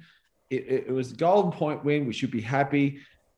I always say, like, people out there know we're teachers, right? And I always say, if I'm in a car with one of my mates, if I was in the car with one of you guys and you were speeding, I'd tap you on the shoulder and say, hey, you might want to slow down. And I do that for a number of reasons. Number one, I care for you. I don't want you to get pulled over. I don't want you to get fined. I care for everyone else on the road. I care for the fact that if you lost control and hurt someone speeding, I know how you'd feel. I know you wouldn't want to live with that and the repercussions of that. That's what I think is really crappy in all this. Is not one of them said as a mate, this is not good. Do not do this. This is not right. This is, we've had a good I won't win. come over because I don't want to put you in a shit position. Look, you know what? This is not the time. This is not the place. Reconsider what you're doing. We're not above the law. We're rugby league players, but we're members of the community. Yeah. The biggest problem in this is that whenever anything happens involving rugby league players, the wider community out there gets on their high horse and says, well, they want to get away with it because they think they're above the law because they're footy players. They're invincible. And that happens all the time. And I think, it's funny, like that's what's come out of a lot of this. And I think it just took maybe 4 or 5 of those players, just one of them to say, don't do it. This is not the time. This is not the place. Yeah, we'd love to get together. The team we just beat live in Australia because of all this. Let's show a bit of respect to that. I don't know, a good friend of the show, Justin, he sent a message. Our brother, he sent a message sort of saying, geez, that's a bit, these guys having a party and have just beaten. Now, whoever they beat by 1 point, they beat. But the thing is, Chad Townsend could kick a field goal. They might not have been partying. How about wasn't the commentators going off their tree saying it was an English moment? The guy can't count. Kicks it, they win. But they lost by 1. And that's the thing that really in all this doesn't sit right with me, is that you're meant to be a team. You're meant to be mates. You're meant to be together. And not one of them had as men. You know, like Nah, this isn't a good work idea, out mate. pass off on Let's a put it daily off. basis to get boys and turn them into fine young men. Yep. And there wasn't one man amongst that crowd that said, hey, this is not a good idea. Let's not do this. You're putting everyone in jeopardy. This is not the time nor the place. We've won a game of football. You know what? In 4 weeks' time, when all this is over and we can do this again, let's do it then. I'm going to ask you boys a tough question here, and I'm leading to somewhere, and I just like your opinion because I've got a follow-up. Paul Vaughan. I don't want you to talk about off the field. I want you to tell me on the field. Talk to me about Paul Vaughan's form this year compared to where he is. Like, this is a former Origin player. Tell me right here, right now, what sort of form Paul Vaughan's in for the Dragons. Prior to getting I think he's been okay. I don't think he's... Is he $800,000 player? No. No, and look, when we do the special edition, we're going to find that most of those guys who are on the big cash are not delivering. So he's not Robinson Crusoe there. But I think he's been okay. Look, but I think it's convenient that for the Dragons that they're getting rid of him because he is on that amount of money.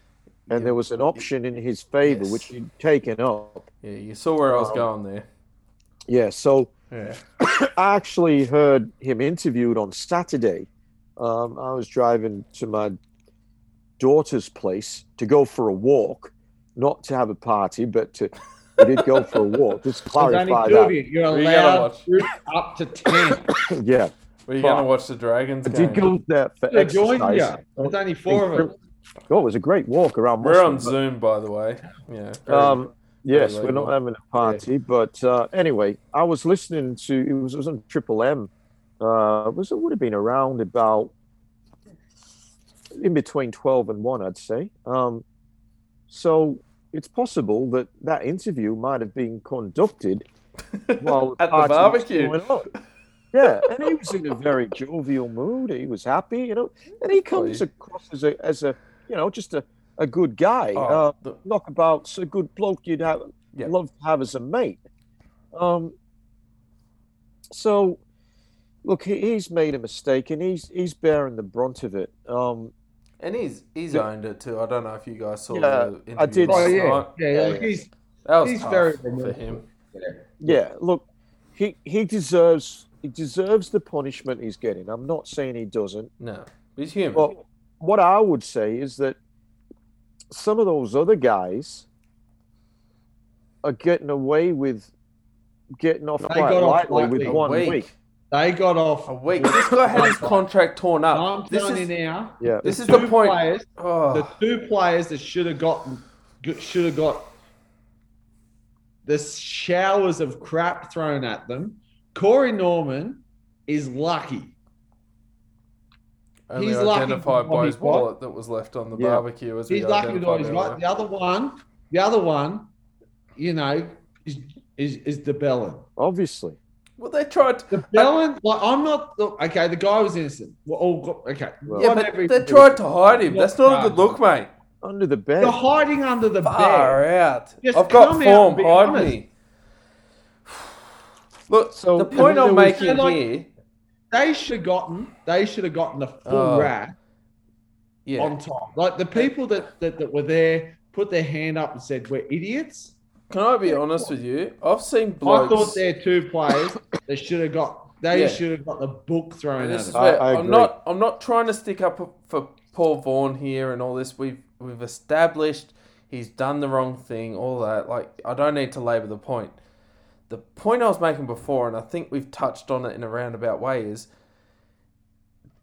he had those sanctions by the NRL. We know he's got form, but I'll tell you what, if this was, say, I don't know, Nathan Cleary at Penrith, they're not tearing up his contract. I reckon Paul Vaughan, in this situation, I know he's got form, I know we can't condone it, there's X amount of strikes, we know he had the other situation, the sexting, yes, but what I'm saying is, he's an $800,000 player who, in my opinion, wasn't delivering $800,000 worth of quality. I think this was an opportunity for the Dragons to go. Let's get some. Let's shed some dead wood and some cap money here. I think it was an out for the Dragons. I think if that was a, I mean, mate, yeah, if Can that I was add a, something, yeah, Graham? yeah, Graham, go. can I add something? They're also a club financially who are scrounging at the moment. They're not. They've come good in the last probably 4 or 5 months. They're not as dour as they were last year, but they need some significant sponsors and some significant sponsorship money behind them. So yeah, they don't want to be associated of what with they've done. The action of what they've done is going to show far more steel, the Illawarra side of things. No pun intended. In what they get, no pun intended. But no, it is. They're going to now get far more from this action. Yep, okay, they've cut Vaughan away. Can I be really honest here? Do it. They can pick up a guy like Vaughan on the market for the same money. Like who? Right? They can pick up anyone that does what Vaughan does. Oh, yeah. For less. For the same money for less. Right? 800,000. They've just That's shown halfback money. They've just shown themselves. They've just shown themselves to be strong. The potential sponsorship that will come from this is going to save the St. George Illawarra Dragons. It's going to really push them forward. In the new relocation, I've just sort of preempted what I'm going to say there. In the new side, the second Brisbane side, because of this new COVID thing, they want a side in Brisbane. Did I say Melbourne? Sorry, the second Brisbane side. Brisbane. The second Brisbane side, they want a side there, but the new COVID thing's probably going to put the dampener on another team. So they're pushing for a side to relocate. One of those sides, now we were told that any side that went to a merger was safe. They were on 20 years ago. They were on the fringes of being told, hey, you might have to think about this. This has saved them. This one act has saved this football club in more ways than we can imagine. Not only have they cut the dead wood of Vaughan away, they're going to get sponsors. They're going to get a lot of moral high ground. They're going to be seen as the strong club like Canberra, who used to do this. When Canberra did this, Canberra fans used to pull their hair out. The thing with Canberra was they were financially safe because all their financial backers, all their sponsors went, thank you. We've got the no dickhead policy. We'll invest in you because we know you're safe. This is what St. George has just done this. I think it's a masterstroke.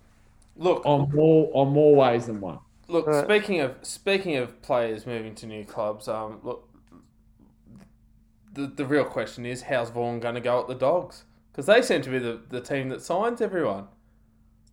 I mean, where does he end up? Well, at the moment, the big male is South Sydney. It'd be cheap.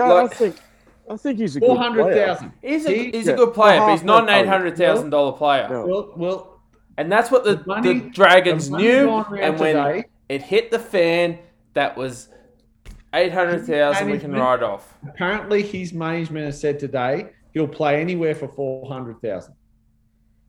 I think, and that's I think that's a good price. But that's good you've money. got to take into account. Half a DWZ. Got to take into account that he's still got an 8-match suspension. He's got 8 matches. That's right. So and you know what? He's missing a lot of the season. Yeah, that's right. And Griffo, that takes him to the end of the year. That takes him to the end of this year.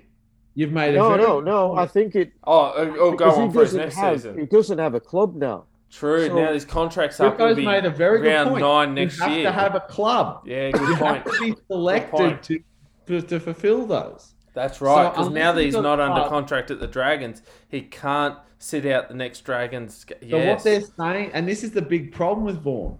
So when he goes, I'm on the market for 400,000, that's 400,000 next year. That's a full year's worth. And So if he gets pro signed rata. today, what's that? Pro rata. Well, if It he gets is. signed, Because if he he's gets signed played. today, It's if he a gets signed 25 round today, season. if he gets signed So he's today, playing- he's playing for nothing. He knows this year's for nothing. If he got signed by a club today, he's Well, he not won't getting play again this year. He's not getting a cracker. He's not playing, but he can now do the suspension. He will play at the start of next year, and at the start of next year, he'll be on a $400,000 contract. What's his heritage? That's a massive fall from grace. He has played for Italy. Italy, okay. No, I wasn't sure if there was any UK background because I wasn't sure if the Raiders would be interested. The last because they love a good British player. Well, they used to. Yeah, we said that before. They got to stop buying British blokes because it's just blowing up for them.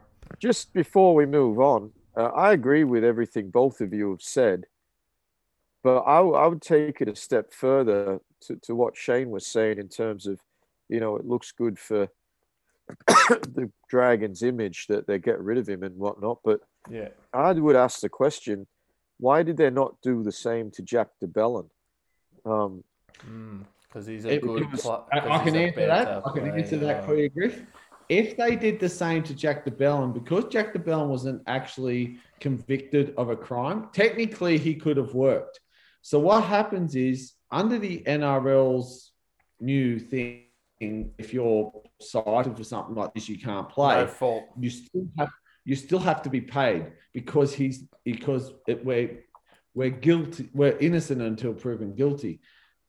If they did the same thing to Jack de Belin and his legal team could have taken them and the NRL for unlawful dismissal. But I'm not saying anything in relation to that, Shane. I'm just saying in relation to this incident here. I tell you now, if it was me, you're talking about blokes I with agree strikes. With you. Sorry, Griff. In regards to this incident right now, I would have said the same thing. But do you know why, Griffo? Honest about it. I agree. Do you want to know the bottom line? I agree. They look forward and they say, so much faith in you, and you repay us by hiding under the bed. Do you know what it is? Someone else had to say, dob you in. I'm telling you now, I would have torn up that contract in a heartbeat. Do you know what it is? And it always comes down to it in rugby league. They look at it and they say, what am I paying you? How good a player are you? Jack de Belin is a good player. He can repay what we're paying him. Vaughan's not an $800,000 player, so he's out. If Jack de Belin had been back for, say, 10 weeks and was playing like poo, they would have punted him. I'll tell you At the end of the day, it's about having good players. They know he's a good player, so they don't want to let him go. It's no moral high ground. They want the best players on the field. I would be so angry with that man. I would be so angry with you. And as a football fan, I am. He's not guilty of what the other stuff. And that's okay, that's fine. That's what the courts are for. That's what the legal system's for. But then you do this, you hide under the bed, you then need someone else to say, go and dob yourself in. That's just grub. That's grub. And I can say that now because the police investigation's over. It is a grubby act from a man who was given everything by the NRL, the St. George Illawarra Dragons, and the fans. I agree with you, Griff. I tell you now, better men than me, or better people, I shouldn't say men, better people than me are on that board because I would have grabbed that contract and torn it up. Yeah, he's I'd probably have no just cause, and I probably would have cost the club, and on the board, governance would have come in, and I would be in trouble.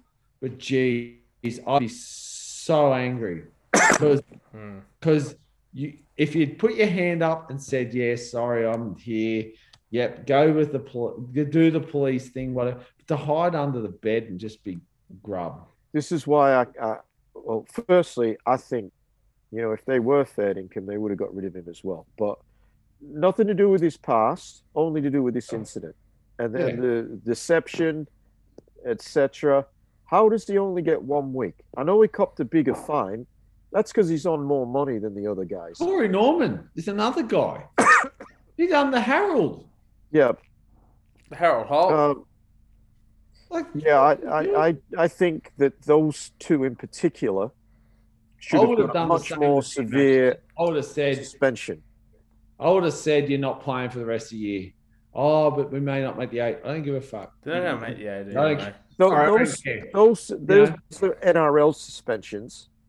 We haven't heard much from the club. No, the club, well, they sacked Vaughan, but they also did impose extra fines, which were undisclosed amounts, but to go to charity. Which I don't mind, actually. I like it. I have a big problem with the 1 week for all the other guys. Yeah, I agree. Some of them were up front and others weren't. And they knew exactly what they were doing. I'll get back to Cleary last year. Yeah. Who got 2 weeks for basically not being honest, because originally he was getting nothing. And then when they found out, just the same with DeBellin. He hasn't been honest, yet he only cops a week. Yeah, I agree with you, Griff. And I tell you why. Because playing football is the key element in all this. Playing football is the bread and butter. They get paid to play. When they play, they invest in themselves. Cleary couldn't do that for 2 weeks. I think these gentlemen, definitely Norman and DeBellin, should have gotten more than a week. I think yet again, and we've talked about this on this show, and we're broken records when we come to this. Yet again, it shows that the judiciary and the people that do this are out of their depth. They have no idea. They're inconsistent. It's a chocolate wheel. We've made the joke, and the chocolate wheel came round that everyone else got a week. That's the fate. They got it right. They got it right on Vaughan. They got it wrong on Norman. They got it wrong on DeBellin. Yep. And probably they got it right on the other guys. But either way, I'll say this.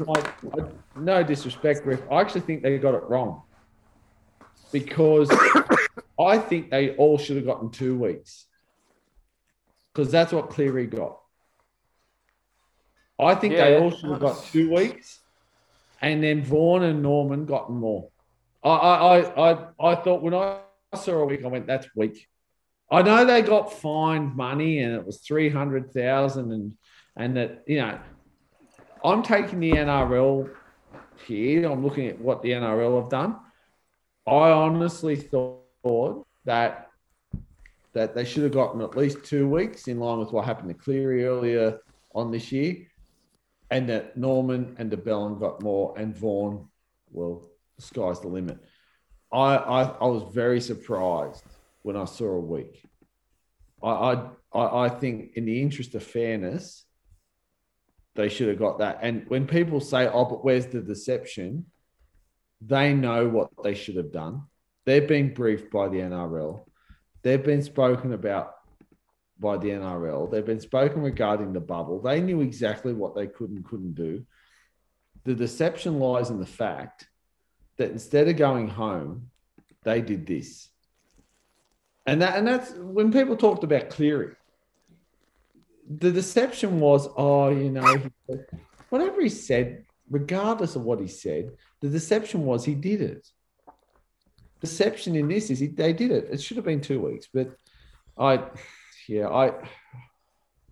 just, and it's the same goes to bloody Canterbury and their bloody shenanigans.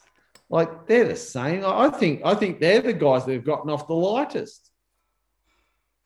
Bugger all's happened there. I think if you break this game, relies on people doing the right thing. We're at the point now where New South Wales, we're in our 3rd week of stay-at-home orders or lockdown, whatever the hell they want to call it, right? If a club buggers this up, we could see the competition suspended. We do It not could have. want, It could have ruined the we competition. do not want that. That's the biggest implication. So this is the thing. Like, I That's don't why get it's it. selfish. Like if someone said to me, "You've got to do this for your job. You've got to do this for the organization. You've got I'd do it. If it was in the best interest of everyone around me, I'd just do it." Canterbury and St. George could have wholeheartedly buggered the competition. And that's why I think Canterbury guys got off lightly. Anyway, labouring the point. I don't know what we're up to.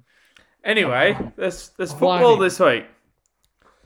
Yeah, like, look, as you said, there's plenty off the field. We could talk about it for days. We don't have any answers. We've just got opinion. And to be honest with you, it's just one of those situations where we, at the end of the day, we just want the footy on the field. And it was something that we hadn't talked about yet until you hit on it, Shane. The whole thing that frustrated me when I heard about this was, this could bugger the NRL. This could mean that there's no 100%. football. I honestly thought That was the biggest implication for me. New South Wales Health can say, stop. Yeah. Oh, yeah. And the thing is, too, what we forget is... You've got nothing. Mate, people go, Abdo, or people go, Volandis. New South Wales go, look, stop, middle finger. Yeah. You stop. We watch. I'll be honest with you. The last couple of weeks that we've been in lockdown, 11 a.m., I've had the news on, watching... what's the numbers today? But the thing is, too, what we've got to understand is the people that are making those decisions, regardless of what they might say, they're not hardcore, die-hard rugby league fans like us. The perception from them is we're asking the general public to do the right thing, and these blokes from this damned football club are buggering it up for everyone. 100% That's what's... And you know what frustrates me? If I was New South Wales Health, I'd go, well, if they're the guys buggering it up, let's stop it. I can fix that in a heartbeat. And these are the clowns. These clowns that are having the barbecue on the weekend are the same mob that want to have 80,000 people at a game on Wednesday night. Well, that's not going to happen. No, idiots. Yeah. Anyway. They've buggered it for everyone.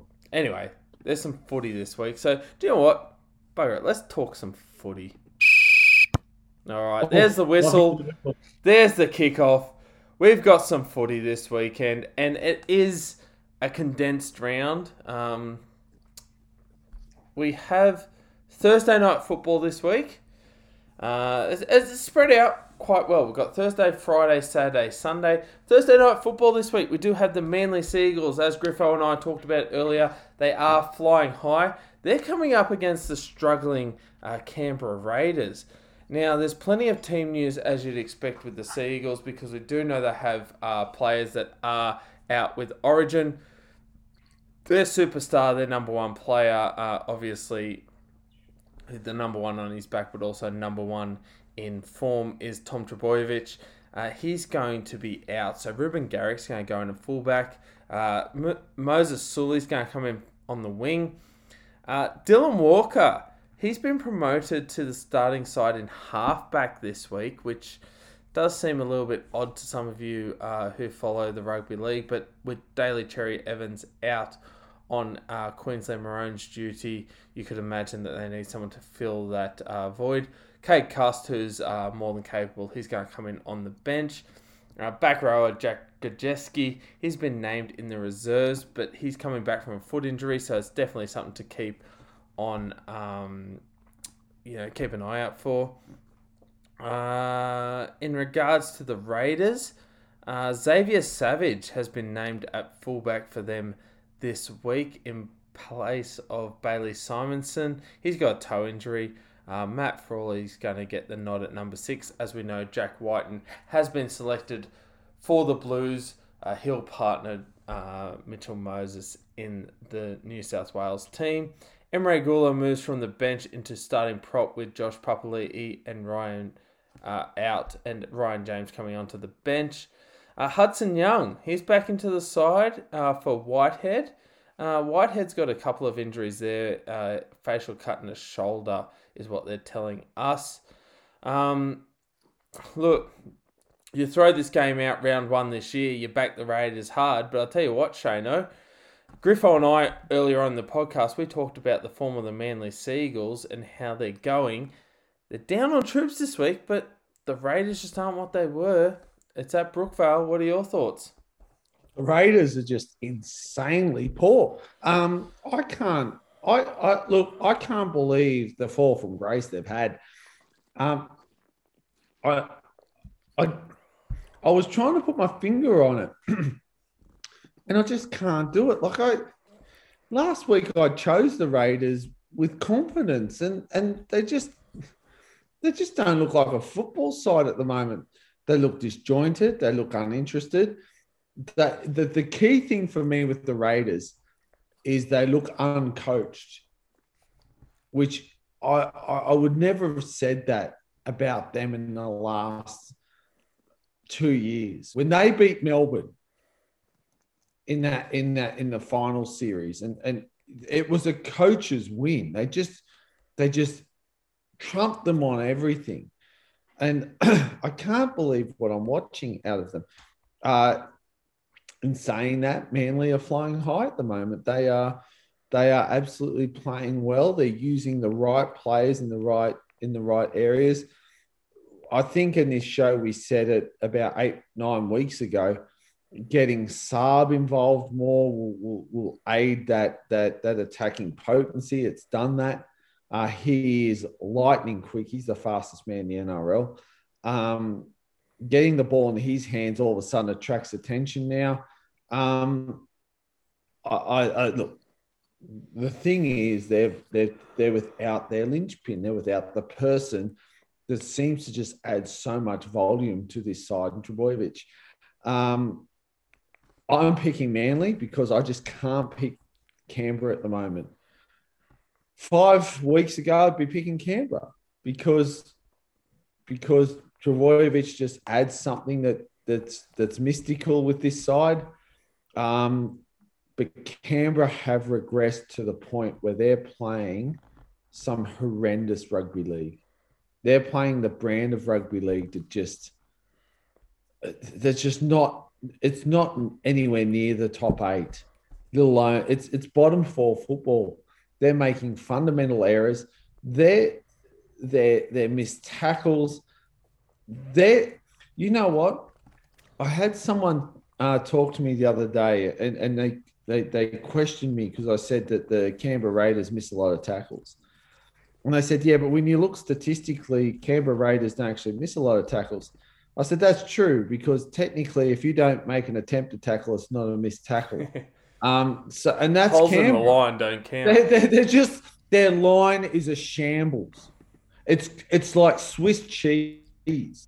Their line has got so many holes in it. Expensive. And they're not. They are not communicating with each other. They are a mess defensively. And I honestly think at this point in time that they are a bottom 3 side defensively.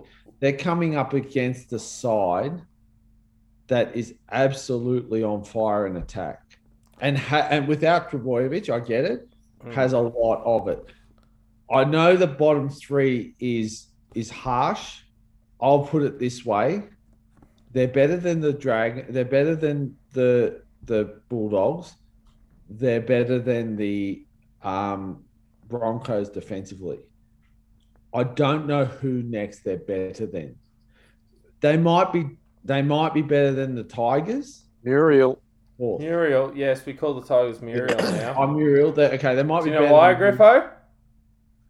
Because you're terrible, Muriel.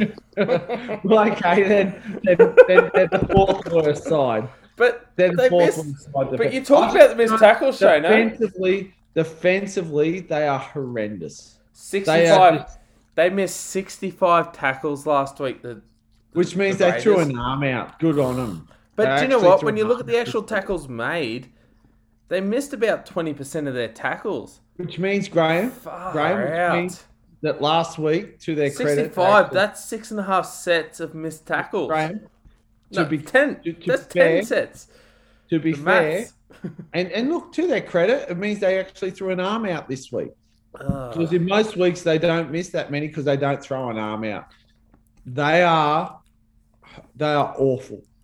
I'm picking Manly, Griff. Look, just going to you, Griff.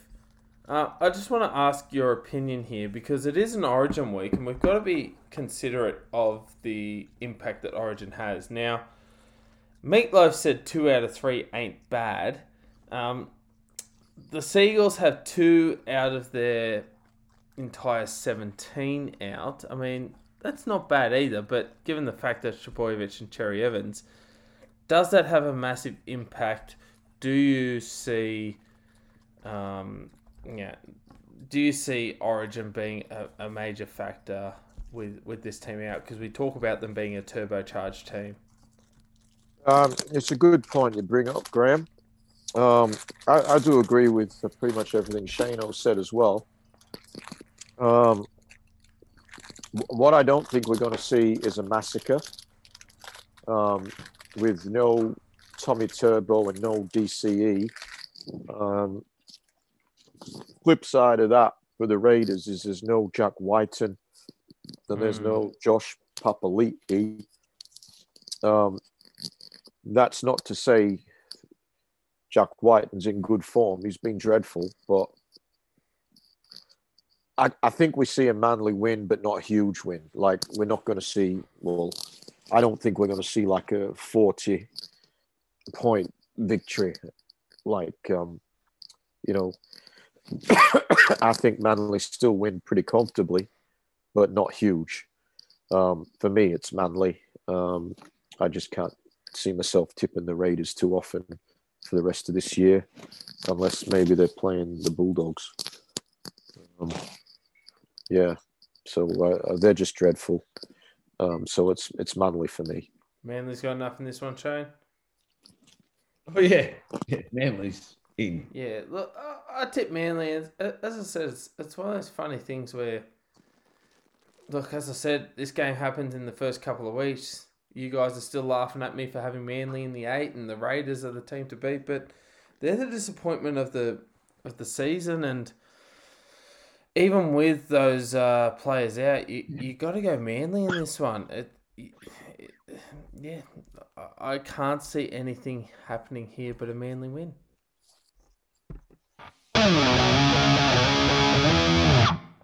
All right, moving on from Thursday to Friday night football, and we have the South Sydney Rabbitohs, who were expected to be at home at Stadium Australia against the North Queensland Cowboys, but given the current stay-at-home instructions from the government, this game has been moved to Newcastle. So South Sydney taking on the Cowboys, 7:55 Friday at McDonald Jones Stadium in Newcastle. As we know that South Sydney are impacted by Origin. They have 5 players out. Latrell Mitchell is on Origin duty. Blake Taff has been named at fullback. We've seen a little bit of Blake Taff this year. He's one of the youngsters that has been signed by South Sydney. They've got a few youngsters that have been signed in the recent year or so to cover halves and key positions coming through. And the other change we know is Braden Burns will come into centre for Dane Gagai. Hame Sele is going to move to lock. He's going to cover for Cameron Murray. And Tom Burgess is going back into the starting team at prop. Jaden Sewer gets a recall into the back row whilst Jai Arrow is out. And Benji Marshall is going to start at hooker for Damien Cook. Patrick Mago and Peter Mamazoulis is the new face on the bench. Now, I mentioned that Benji Marshall is at hooker, but Pete Mamazoulis, keep in mind, he is the heir apparent to the number 9 jersey. He's been signed in recent months for an extra few years. So he's basically at the moment for South Sydney the player who they're expecting to take the place of Damien Cook once he's done. Other news, we've got Jackson Paulo. Some of you may remember he's played a bit of first grade for South Sydney. He's in the reserves list. He's coming back from a wrist injury. Keep in mind also that Josh Mansour is there in the reserves list, so fewer options in the back line, which you wouldn't imagine that they would need. For the Cowboys, Assi comes in at the back for Holmes, who is on Maroon's duty. LeMahieu's also coming in for the Hammer, who we haven't talked about in the podcast so far. He is one of the new players in the Queensland Origin side. We've got Cohen Hess starting at prop with Burt on the bench. Gilbert also joins the bench with Molo on Origin duty. I'm going to throw it to you, Shano, first of all. I'm going to ask you a bit of a tough question because we've got a couple of players this week that I want fans to keep an eye on. There's 5 South Sydney players missing, but Blake Taff at fullback and Mamazoulis in at number 17. He'll play a lot of the game at the hooker position. These are youngsters that have been signed by South Sydney long term. They're the next generation that are going to come through for your Reynolds, your Cook, so on and so forth. Good opportunity for these blokes to show what they're made of going forward. Most definitely. Blake Taft, I'm a massive fan of. This guy can not only run, he's got a brilliant pass on him. So he's out of a typical fullback mould. Look, okay, I'll lay it on the table because people are going to be listening. Some criticisms, if you want criticism to begin with. He probably doesn't. He hits the line hard. He's probably not the runner that you'd want from a typical fullback. I think he's a bit like Latrell Mitchell at the moment, where Latrell Mitchell's skills in attack are really good. I'm saying this, mind you. I thought some of the things he did on the weekend were better. He's not like your typical fullback run full tilt and get you out of trouble. That's to come. He's not big enough, I don't think, yet. That's half the problem. Ball handling, passing is phenomenal. This is a guy who is a lot like, and I'm only saying this because I'm trying to draw a parallel for people. He's a bit like Darren Lockyer in that he's a guy who could start at fullback and work his way into 5'8". He has those skills. He's probably not the kicking. He doesn't have a kicking game, which in the modern era, a fullback tends to have that, but definitely can pick the gap. Brilliant hole runner. Hands are phenomenal. Close to the line, he's very dangerous. He's already got a try assist in the NRL. He can attract danger, and I think that's the thing with South Sydney is that will the Cowboys lay off him because they don't know him? And if they do that, he runs the ball so hard at the line, he could score a couple of tries on the sheer fact that they ignore him. He's that kind of player. Mamazoulis, he will play. Yeah. He won't start. And I'll tell you why he won't start, because you got the super coach who's not going to let a young man like him start the game. He's going to be watching the game from the sidelines. He's going to be understanding what his role is. He's then going to come on. He is a fantastic hooker. He's not like Cook. He's not this blaze out of dummy half run. He's a brilliant tackler. He's very good ball player. His passing game is phenomenal. He can kick out of dummy half. If I had to liken him to someone, I'd probably put him in the Robbie Farah mold. I was almost going to say he's a young Benny Elias. Yeah, that he's kind like of, that, isn't he? That kind of probing person out of dummy half. That he's the kind of guy who you'd lay off because you don't know what he's going to do, and all of a sudden he's not this explosive run out of. He's nothing like Cook. In that regard, he's defensively just as good. He's a more typical number 9. He is a traditional number 9. The only thing he has is he can kick. His kicking game is so good. He can punch a 40-20. And he's the kind of guy. He's pretty quick. He's the kind of guy who will do it. He will punch a 40-20. If I look at a modern guy, he's a lot like Reed Marnie. He's like that Reed Marnie type of player, where lay off me if you want, I'll go through, but the passing game is on point. He's got some skills. They're two players, and everyone knows my allegiance. They're two players I really wanted sewn up. But this is if they went elsewhere, under the right coaching conditions, they'd come back and hurt you. But they would be exceptional. This is the core of that 2019 Premiership winning Flegg team, where you had Elias and the best side Taff in the halves, and Pete Mamazoulis killing it in dummy half, which was the reason why Mamazoulis was. And I know you say what you want about international football, but Mamazoulis, he's a Greek international. They were the guys, when people talk about this side or that side, and people go, "Oh yeah, but it's you, mate." They were the best side by a country mile. Yeah, and look, I'm not saying that because I go for that club. I'm saying that because look at the stats. Yeah. Now we've got sides like the great sides like the Roosters. You've got sides like Penrith,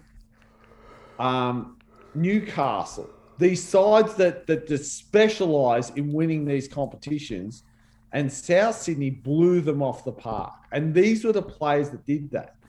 When these players did it, I look at the reason why I think of these two guys is I wind back the clock and I go back to when I was watching it at St Mary's Oval, and I was watching people like Adam Reynolds in this, or people like Nathan Peets.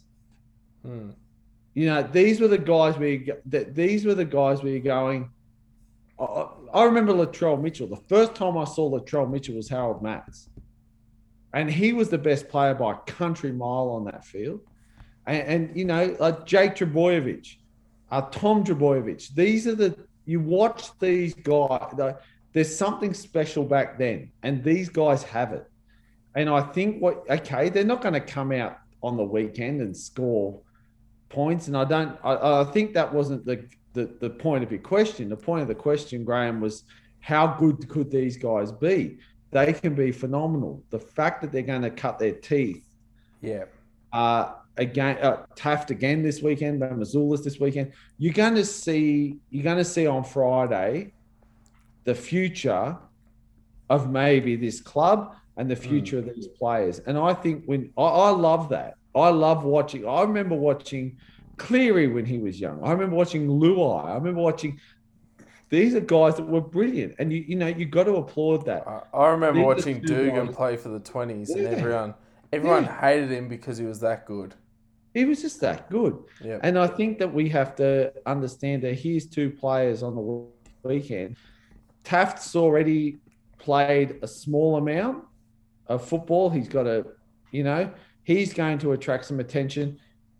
If anyone's going into this game thinking that South Sydney have players out, there's no hope, I'm telling you now, these two guys, given the right conditions, can shine. Yep. I only hope they get the right conditions. Yep. South Sydney still have their halves.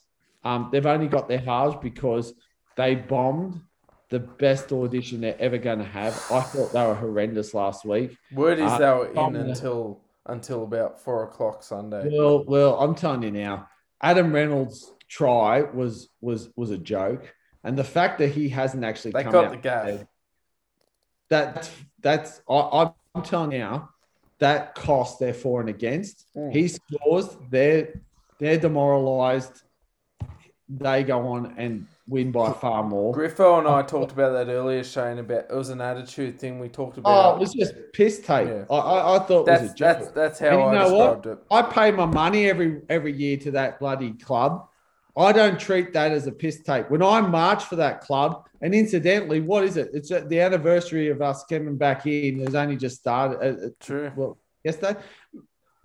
That's not a piss take. I'm telling you now, that was a joke. Don't treat it like a joke. If you're gonna go now. Bugger off. Because I'd rather have someone that's going to contribute and do the job and do the thing and be a part of it. Like, you know what? Like, it's funny. Whenever we verse anyone that we think we're going to beat, it's all fun and games and everyone's laughing. And what did my head in was the only two people that had a crap attitude on the weekend was the halves. Yeah, they thought they had the job done. And look, to be honest with you, I saw Latrell Mitchell throw the ball on the ground when things weren't going well, and they were up by a country mile. The only two that treated it like a joke were the halves. They had the perfect audition to wear the Blues jersey, and they buggered it right royally. They better not bugger it for the rest of the year. Yeah. And look, to be honest with you, that's why you're seeing blokes like Blake Taff. He's extended to 2024. Mamazoulis, 2023.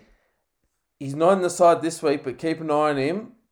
Lachlan Ilias, 2023. That's the future of South Sydney. Guy. He's Key the positions. only guy this week. Lachlan Ilias is the only guy this week I feel for. I thought he could have had it. He could have had a crack. He and Taff would have been could have been the halves, given different Origins signings, call-ups, I should say, not signings. But what I'm basically saying is you got these young Rabbitohs you're talking about. They're signed long-term. They're the future. I don't care what anyone says. South Sydney, 15 minutes in, should have won by 50. Yeah, South Sydney were on track to do that. Yeah. It was Adam Reynolds falls over the line. Adam Reynolds trips over the line and scores that try. Yeah. Tigers demoralised. Pressure's on. The problem is, okay, everyone can call me horrible. What I'm about to say, I'm going to say it. He is one player that has never understood the fact that he's a guy that can kick people out of submission. He's a guy that can build pressure. Yet, he's never understood scoreboard pressure. They go for goal and he misses it. There was an attempted bloody penalty which he should have slotted every day of the week, which didn't happen. You can kick it a bees you know what in from the sideline on the right-hand side, yet when it's 5 meters this side of the upright, you miss it. You can get 15 repeat sets. Everyone's happy. It's about points, and that's the good clubs. Penrith get it. The Storm get it. The Roosters get it. If you build point pressure, it's over. Dropouts don't count unless you score points. And that's the problem with South Sydney. South Sydney have never got it through their thick skull that they need point pressure. And yet again on the weekend, it was a perfect example. I'm going to dick around, go as deep in the in goal as I can, do this swim and pretend I'm on a surfboard. You know, who was I impressing? The post try. Who was I impressed? What? Do you reckon John Sutton? Do you reckon John Sutton went, oh, yeah, when we go surfing, yeah, we're worried. Was that an initiation? Was that something to get into the bra boys? Was that some sort of thing that we missed? Score the try. That's all that matters. Look, strangle the opposition. You win the game by 50 because you know what, South Sydney, your for and against isn't good enough. You stuff up a couple of times and you will finish fourth. You do the right thing, score some points, start putting point pressure on the opposition. You can finish second. You can get up there. But when you dick around, we get the 2 points. I'm sorry. We get the 2 points is the mindset of everyone else. It's not the mindset of the Melbourne Storm. It's not the mindset of Penrith Panthers. And at the moment, it's not the mindset of the Parramatta Eels. They're the people you're competing with. Start competing. They should have beaten that side by an absolute mozza on the weekend. In saying that, pound for pound, they're going to win on the weekend. That's a lot to digest. I'm going to throw it to you, Griffo. There's a few things that I know Shane's dissected quite a bit. I think we're calling that officially. We're calling it a I was rant. going to say fair dinkum. I actually want to ask you a few questions. That's a fair rant, mate. You were. I'm telling you now. He's still going. My TV doesn't have the fact my TV doesn't have a schooner glass through it. Is a testament to my calm. And the only reason that is meditation because works. No, do you know the only reason? Works. The only reason your TV doesn't. Oh, they tested my patience. I was going to say, mate, the only reason your TV doesn't have a schooner glass through it is because you drink pints. Now, I want to ask Griffo a question. Now, back to this game. All right. Look, we've talked a lot of South Sydney. We do have the Cowboys now. I'm going to throw a lot at you, Griffo, and I'll let you have a chat. Okay. But first of all, we've got 5 out for the Rabbitohs in Murray, Cook, Gagai, Arrow, Mitchell. But on the other side of things, you've got to understand, the Cowboys, we don't hold them in the same esteem as the Rabbitohs, and they're missing Molo, the Hammer, which is a new in for the Queensland side, and Val Holmes.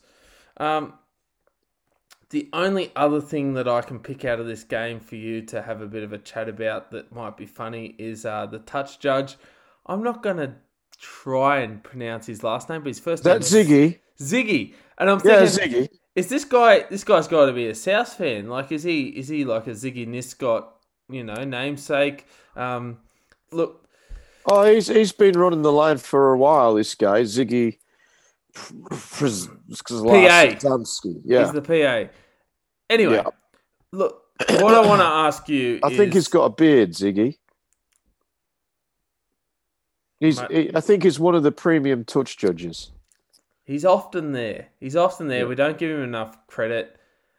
And the Butler's on the other side. The Butler sometimes has Chris Butler. World's tallest touch judge. Big bloke. Look, we know South have 5 players out. Cowboys have 3 out. Look, they've still... And look, even with 3 out, they've got a Condon on the reserves. Yeah, that's not going to help them. That. And look, the only thing that's raising them up is the helium on the interchange bench. What do you make of them? Well, look, I was looking... Use a condom when you're raised. I just want to check that. I was hoping the plastic boys would be together, the balloon and the condom, but unfortunately, we just got the balloon actually taking part in the game. But he hasn't been there for a while, the balloon, but he's good to see that. Look, the bottom line is, this Cowboy side was going all right for a while there, and then they let Clifford go, and they brought in Dearden. And since that time, we've seen a decline in the Cowboys' performance. It gets back to this whole mid-season chopping and changing of players. I don't like it at all. And I think the Cowboys have made a big, big mistake. Clifford was just starting to show some really good form. He and Drinkwater were forming a really good combination. And then he's out and Dearden's in. And I don't think it's been to the benefit of this team.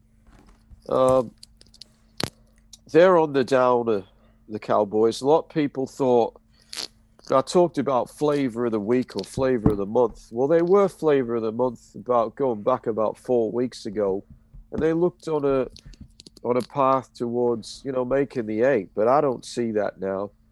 Um, yeah, they started the year really badly, and then they came good, and then they've gone bad again. And I think they get beat reasonably easily this week. Um, I'm all with South here. South, Yeah. even though they got a lot of quality out, as you mentioned, got 5 players in the Origin. I think 3 for the Blues and 2 for the Maroons. The Cowboys have got 3 Maroons. I just can't see anything but South Sydney victory. Drinkwater was in scintillating form, but his form's dropped since Clifford left. They got the Dejan back at fullback there. He's a pretty handy player. They've still got Javid Bowen in there, and when I see him in there, it doesn't inspire me, I've got to be honest. Carl Felt's out of Origin, and because he was out of his depth there. He's back. He's rocks or diamonds. Can do some good things at club level, but I can't see anything but South's win. I don't mind the look of the forward pack for the Cowboys, and they got decent bench, but I just think this game's going to go to the Rabbitohs. Brad Fittler did them a big favour by not naming Walker and Reynolds in the Blues team. And they've still got a very impressive forward pack. I just think it's Rabbitohs, Graham. Can't see anything but that. What do you think? I'd say Rabbitohs all around here. It's a big game for the Cowboys, I should say, in the sense that they can get back in the 8. But look, even with those players missing, you still like South. I mean, you got a South team that can still have blokes like Josh Mansour not make the team, and the depth we talked about in previous weeks is enough to say that they can cover those positions. And Shano talked in depth about those young guns, so you've got to be pretty keen on South this week. I think just on game over. No, I was just about to say, I think the Panthers made the right call on Josh Mansour. Yeah, and that's the thing too. Well, you look at that list we're talking about next week on the special edition. He's still on decent coin, so yeah. Look, it's a depth signing for South. So the fact that someone like Tane Milne has, we talked about him earlier. Yeah, and we know young Jackson Paulo is trying to push into the team. Yeah, but you've really got to set them. You got to set the world alight to get in. Still a good looking backline for the Rabbitohs. There's points there. They win. Yeah. Yep. Moving on to the game we have on Saturday. We see the Canterbury Bulldogs hosting the Sydney Roosters at Bankwest Stadium, 7:35 p.m. For the Dogs, we know that they've had a bit of team news in regards to the COVID isolation. Look, overall, Corey Waddell comes into the second row. Katoa replaces Jeremy Marshall-King, who's suspended at dummy half. We've got Shoot replacing Manu at centre. Napa's in for Siomena Fungi. Stimson is promoted to the interchange to partner Waddell from the interchange, I should say, to partner Waddell in the second row.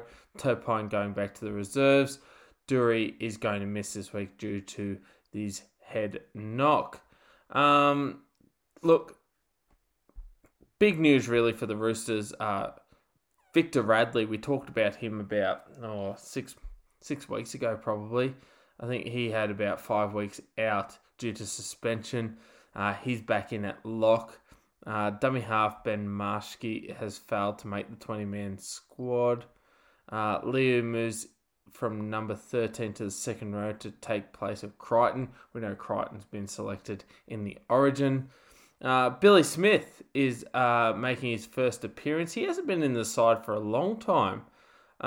He had that knee injury Joey Manu's going to cover for Tedesco at fullback. The interesting news that I see when I look at the team is the fact that Joseph Sawali is not in the 17. He's never in the 17. He's never in the 17, but he plays. So I'm just saying to Roosters fans and those that are playing at home, whilst Joseph Sawali is not in the 17 this week, keep in mind he could end up being there. Ikuvalu's on the wing after being relegated to 18th man last week. So you never know, that could all be changed. Manu taking the number 1 spot this week for Tedesco. In other news, Drew Hutchinson swaps places with Lachlan Lamb after making his return. So we've got Hutchinson in at number 6. Lamb's on number 14 this week. Nat Butcher and Ben Thompson are going to replace Baker and Saluka Fafita.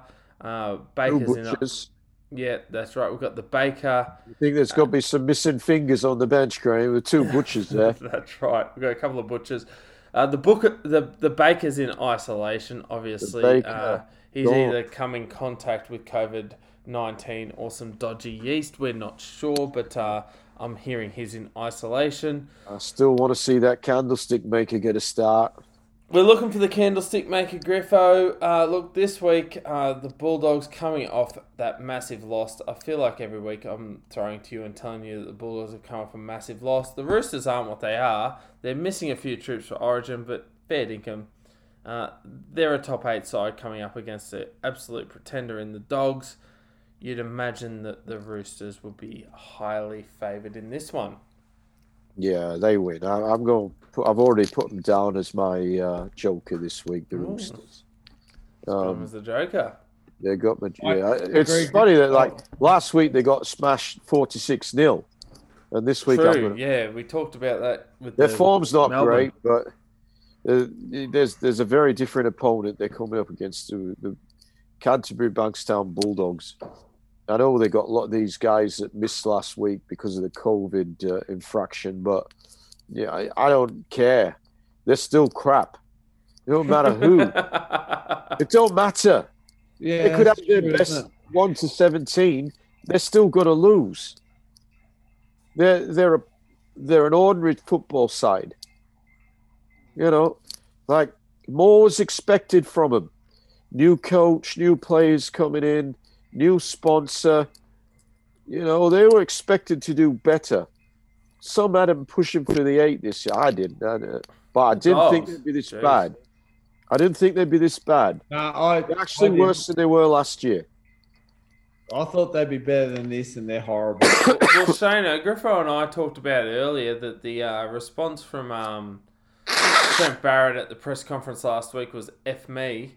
How would you sum up the Bulldogs? Because if the coach is summing it up that way, surely,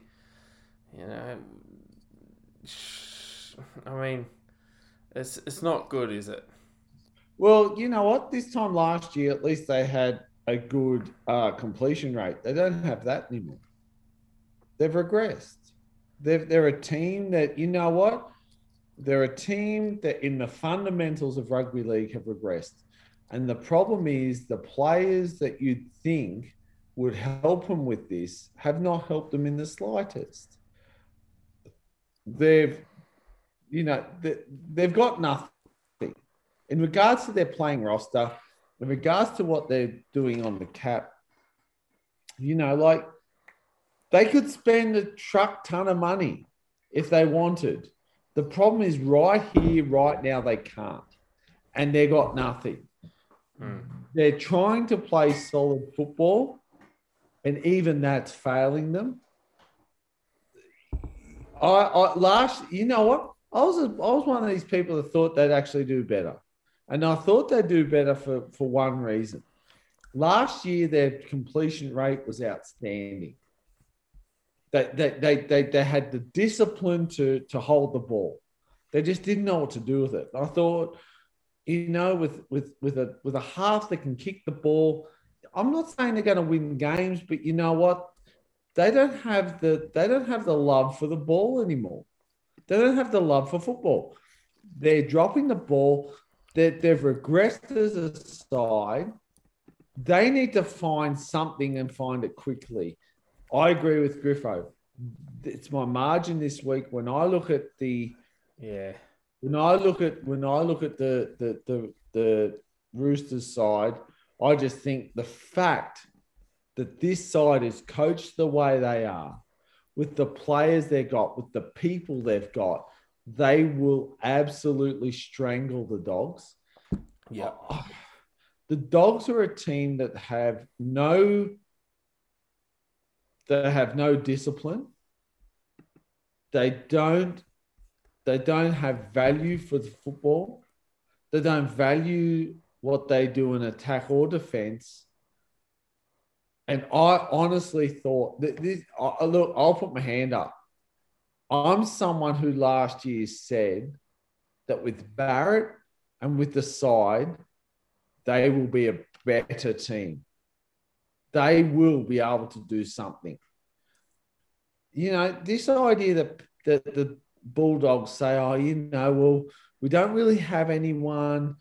We've got young players. We don't really have any talent. We've got to buy some talent. We've got rubbish, because you've regressed. If you took the side you had last year and made it better, I'd believe you. You haven't done that. And you know what? If it shows that you've put this side that you inherited in the bin before you began, well, I'm sorry, you're not the coach I want at my rugby league team.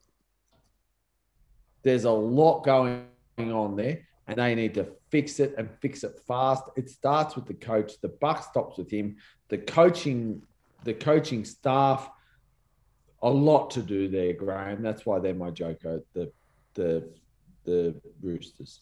I think you look at this team and guys that have gone there from other sides, they're worse than what they were when they were playing with somebody else. Like 100%, Griff. Corey Allen is a classic. Could not agree with you more. He played Origin. On fire at the Rabbitohs last year. Corey Allen, there were people that wanted to do the same thing they did for Johnson.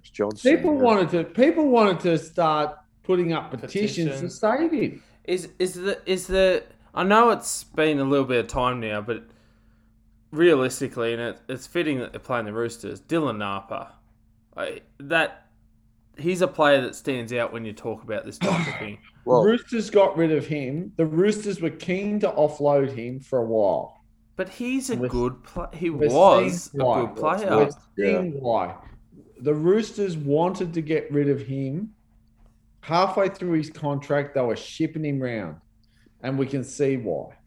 I'm surprised, boys, that the Bulldogs haven't done a Paul Vaughan with Napa. And said, because he was part of that stuff that went on. He's on big money there. You can count on one hand the number of good games he's had for the Bulldogs. And you would have thought, right, here's our chance to get rid of him. They did try eventually to try and swap him with Matt Burton to get Burton in because the Panthers were interested initially, and then the Bulldogs said, no, we don't want to lose Napa. And then they realized what a mistake they made, and then they tried to say, well, look, we'll do it. We'll do it. And Panthers said, no, sorry, boys. We're keeping Burton now. I remember when all that happened, I said to some people said to me, what's your thoughts? And I said, my thoughts are this. I think that the Roosters are one of the best clubs in the NRL. If they get rid of you and can't find a reason to keep you, there's just cause. Yeah. That was just cause. I have no idea. You look at value, what value Burton's added to the Panthers and what value Napa's added to the Dogs. When you're a player that can't add value to the Dogs, you're in trouble. That's true. They don't have much value to start with, do they? You're in trouble. So pretty fair to say we're all tipping the Roosters, and I think all three of us probably have the Roosters as our margin. Yep. Yep. Nah. Fair call, and yeah. If I'll you've pen got it in on your sheets, boys. Thank you, sir. Yeah. Thank you. Put it in because I'm terrible at remembering to let you know. But Roosters for the margin, and yeah, it's you got to be pretty game to tip the Bulldogs this week. Well, given that we only have 4 games this week, the final game is going to take place on Sunday, 4:05 p.m. It is going to be a home game to the Sharks. They're going to take on the Warriors. Now, in regards to team news, we talked earlier on in the podcast about the fact that Matt Moylan has been missing for the Sharks. It was a significant impact for them. Griffo pointed to the fact that Connor Tracy, who has been good for the Sharks, will move into that 5'8" position this week with Will Chambers returning in the centres. He missed the Brisbane game. I think that was due to, was his wife going to have a child from memory? But yeah, that from memory was the issue there. We know that Trindle, who was in the halves, he's going to go back to the bench. And Hiroti's going to go to the reserves. For the Warriors, we know that Reece Walsh has a hamstring injury. We also know that Matt Lodge, we haven't talked much about him. We might talk about him in a moment and the situation regarding Matt Lodge. Look, he's going to be one of the changes in this Warriors team. Anyway, look, we've got Reece Walsh coming back from that hamstring injury. He's going to move Tuivasa Sheck to the wing. Kane Evans going to the interchange bench. We've got Lodge at prop.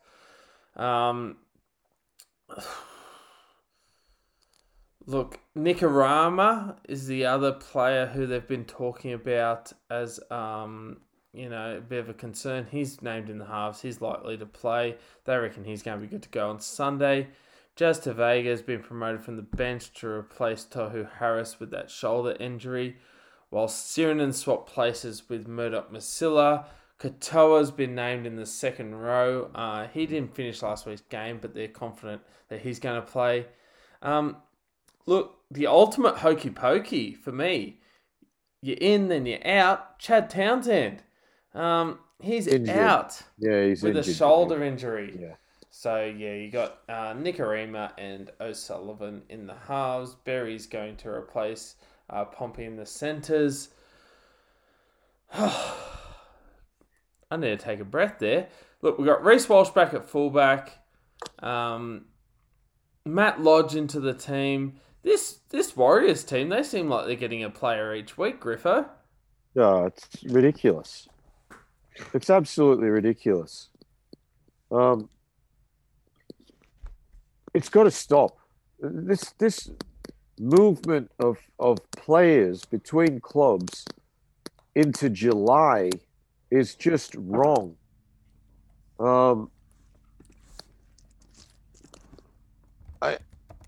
This Warriors team, I tipped them to make the 8 before the season started, and you guys were laughing at me tipping Manly. We weren't laughing, but they've been disappointing. They have been disappointing in that they've lost games that they were over the line, basically, other than the hoot and not gone, and they should have won. Some of the decision-making of Warriors management baffles me. You look at their interchange bench. They've got 4 props on the bench. Like, they've brought in Lodge. They've got Fanua Blake, Kane Evans, Leeson Armal, Bunty Afoa, Ben Murdoch Masilla. Did someone not tell them about the rule changes? This is ridiculous. It's not as if he's a ball-playing forward either, Griff. Like, Like, it's a joke. Yeah, it's madness. I can't understand the decision making. Like, Nathan Brown's not a dumb guy, but some of the decision, and he's the coach, so he's got to have some input into the guys that they're buying. I know Gus Gould's involved with the Warriors, and they've got Peter O'Sullivan's their head of recruitment. How many props do you want? Like, having 4 props on the bench is just stupid. Now, in saying that, they might win. I don't think they're going to win. They got a guy there who's got a 0% win for 2021. DWZ. They signed him for $800,000 a year. There is another absolutely stupid decision on the behalf of Warriors management. That guy is not worth half that money. He's a winger, and you're paying him $800,000. What other winger in the game gets that much money? He's not even good. Yeah. He's a mistake-a-thon. If I was a Warriors fan, I'd be absolutely ropeable with some of the decisions they've been making. I can't understand it. They're just like the West Tigers. You've got 30 people you can have in your top squad. You want to have about 5 props at most.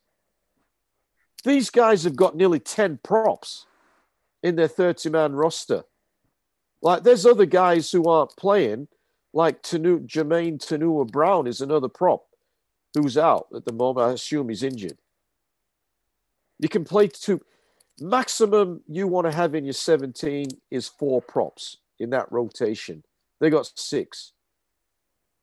And that doesn't work with the rules as they are. Now, as I said, they might win this game. It's possible. Why you've got Roger Tuivasa-Sheck on a wing baffles me. As good a player as Walsh is. Insane. You want to play Reece Walsh in the back line, stick him in the halves. Yep. Put Nick Arima to halfback and Reece Walsh to 5'8". Sean O'Sullivan, to me, is not first grader. How many weeks have we said that, Griff? It's just diabolical, their decision making. Like, as I said, they might win this game, and make me look like an idiot. Well, good luck to them if they do. But I tell you what, they might be in a position to win this game and find a way to lose.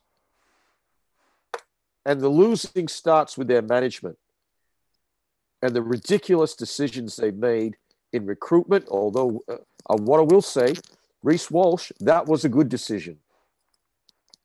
DWZ, stupid decision.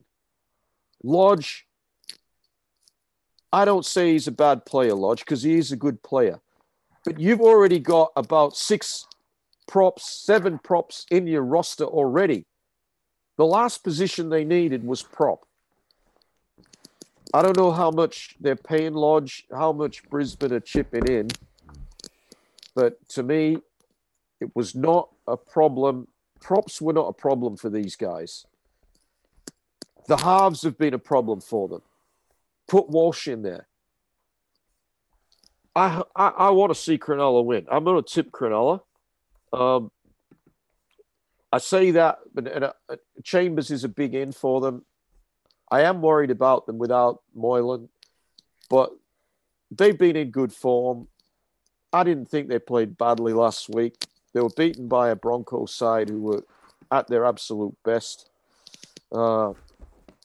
Sharks, run these guys around. These 6 props that the Warriors are playing, and you win this game.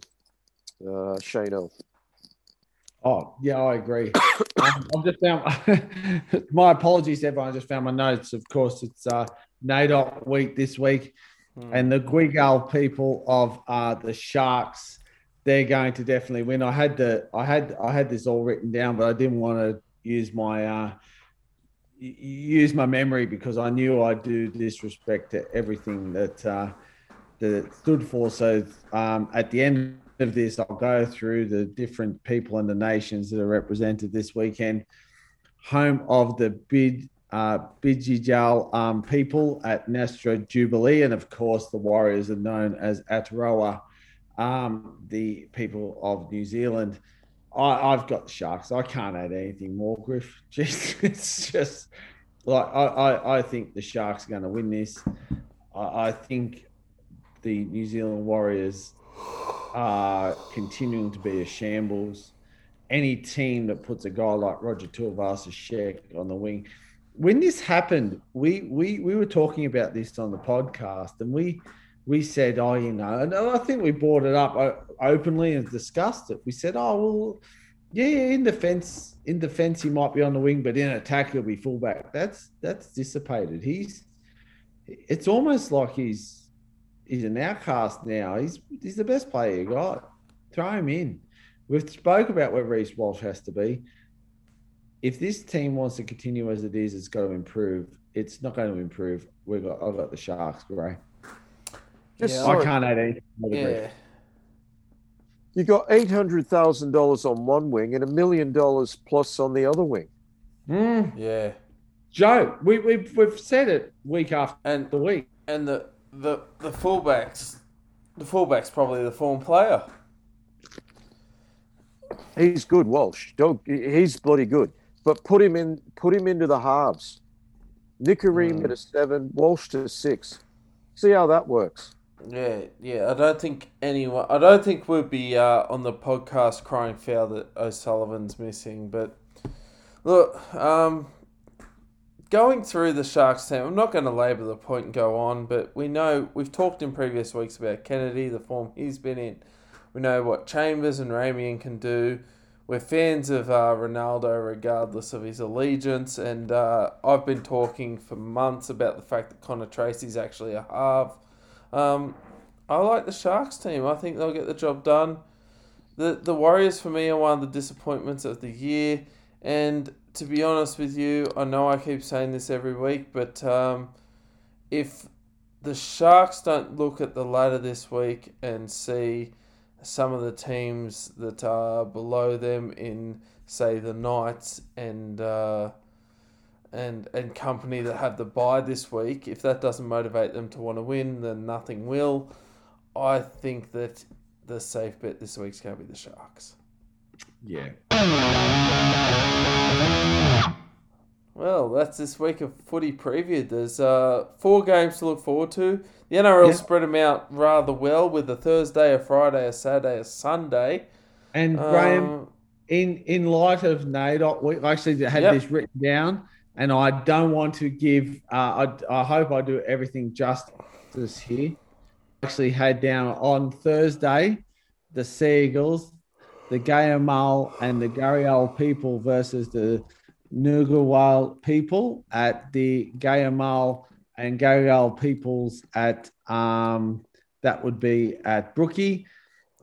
On Friday, the Gadigal Rabbitohs up against the Woolgooroo Kaba people, and now it's changed. And I've just quickly had to Google it. It's the South Newcastle. Our Backall people at McDonald Jones Stadium.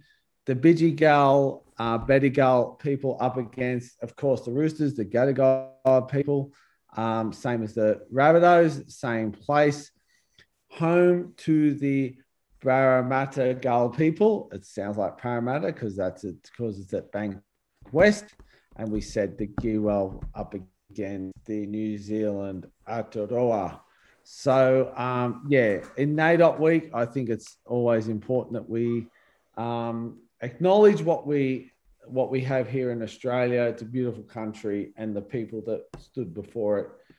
We are blessed to live here, and we're blessed to have such a rich culture and history. It needs to be acknowledged. So my apologies that I didn't have my notes, but all good. No, sounds good. And there's a bit to look forward to this week. We've got a game each day for the 4 days that take up the NRL weekend. Good thing. We've got Origin, which will be taking place in Newcastle next week on Wednesday. That's plenty to look forward to. As we said, we're going to look to early next week, possibly bringing you a special edition with a Origin preview, and we'll also have a bit of a chat about the top 100 paid players in the NRL. Plenty to look forward to. Another good week in rugby league, fellas, and 100%. we look forward to Got a bit of late breaking news here. What you got for us, Griff? Well, I've got a signing that apparently happened today. Isaac Liu from the Roosters is heading to the Gold Coast Titans next year. Oh, wow. Yeah, so that's interesting. And that's it's on the NRL site there, and it's that's official. Placing maybe looking at a big downgrade in some of the contracts. I was going to say, there's a way to end the career, eh? Tyrone Peachy and Ash Taylor might be on the way out there. So, bit of number crunching on the coast. I don't think that's a bad signing, actually. He's a pretty signing. Solid player, and that's what they need, a bit of solid about them. So, so there we are, strengthening their forward pack further. Plenty for them to look forward to. And look, I'd imagine this week we'll be looking forward to some of the top teams trying to cement their position, seeing what the Seagulls can do without Turbo, the Rabbitohs without their stars, the Roosters looking to cement their spot. The closest game of the week, fellas, is probably going to be the Sharks versus the Warriors. You'd think so, yeah, but you just don't know. I mean, those 6 Warriors props could score 2 tries each, and it could be a massive landslide to the Warriors. But I don't think it's going to be. Can I just add? I think the big games of the week, the Bunnies, because everyone else around them has the bye. Yeah, so that's important for them. I think the Sharks are the same. The Dragons have the bye, and so do the Knights. So they're 2 teams I think that really are under the. Shane. It's crucial. They've got the blowtorch this week. And the teams around them have the bye, so they have to turn 2 points in this week. Is it fair to say if the Warriors get done this week, we can put a line through them? Pretty much. We're getting close to that. It'll be a long way back. I think I got a pencil line through them already.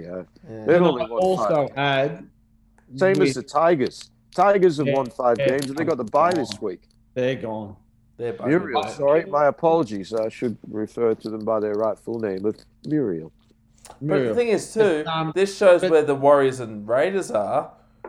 Look, the Warriors lose this week. The Tigers have the bye. They're on the same point. Like, there's a massive divide there. I reckon you could just about throw a line through the teams that are 12th and lower on the ladder. Can I just say, if the Sharks win, they're 16 points. Their for and against isn't as good as the Dragons, but they've solidified that they've matched the Knights. They then put a break because the Cowboys are on 14. They're going to stay. And we assume that the Cowboys are going to lose.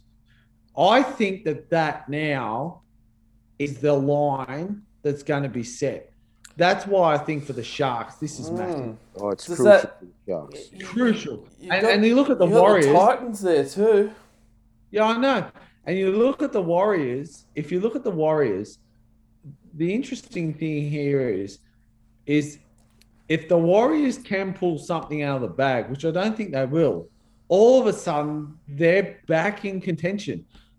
For the Warriors, this is the line in the sand. For the Sharks, this will solidify them. I think the Sharks and Bunnies, massive game this week because the teams around them that have the bye. I look at those teams, after the Roosters. Dragons, if they didn't have a party last week, they'd be able to celebrate the fact that they're probably a fair shot of making the 8. I think their season falls apart after this week. They got the bye, and then they're going to be each week. They're going to have a number of players out, and I'd be really surprised if they hold on in the top 8 after the debacle that was that party. The Sharks they got the Seagulls. I don't think they'll win against. No, they got to. Even if they had those players, they're going to get pumped by Manly anyway. And they got the Titans. Well, that's a mixed bag. And then they got the Bunnies. Yeah, I think they got a number of high-ranking sides before the end of the year. Yeah, they got the Eels after the Bunnies. Yeah, they got to play Penrith at some stage. They're in trouble. They're in big trouble. They've got then like the best. They've then got the Roosters, which I think the Roosters could probably still beat them. They've got to wait till round 24 and they play the Cowboys.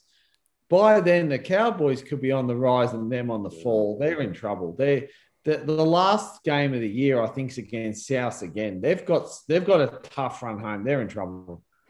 I think the Sharks, if they get over the Warriors this week, they're in position. They're already in the 8. They stay in the 8, and then that was a big loss last week against the Broncos for those guys. But I think their destiny is in their own hands. Yeah. The team that looks like to be really coming through and probably take one of those spots, you'd think, is the Knights. We did talk about that earlier. Yeah. You just don't know. I don't see the Cowboys being a factor. The Titans, if they're at their best, they're a chance. Depends which Titans show up. Well, that's it. The Warriors, I don't think they make it. They lose games where they're in unlosable position, and I can't see them. They've only got 5 wins, same as the Tigers. The Raiders are a shambles. I can't see them making the 8. Tigers no devil's advocate here? I think the 8's set. I think the 8's going to be Storm, Penrith, Souths, Eels, Seagulls, Roosters, Sharks, and Knights. Ooh, the Dragons drop out for the Knights. Oh, Dragons are gone. Yeah, I think you're right, Shane. I can't see anyone outside of that really with their for and against. I feel like the Titans will make a run and just miss out. Yeah, they're on 12 points, minus 56. They're better than the Cowboys.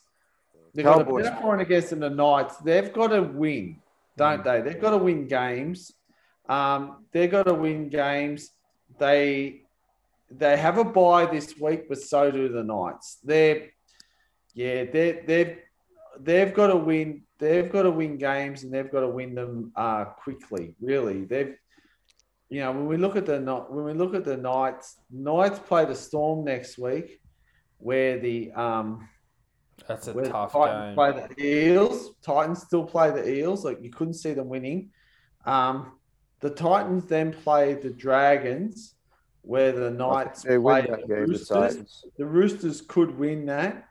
The Knights could win that. The Knights then play the Raiders, where the Titans play the Dogs. So Titans actually have a fairly good run home. Knights play the Broncos, where the Titans play the Cowboys. So on the way home, the Titans don't have a bad run.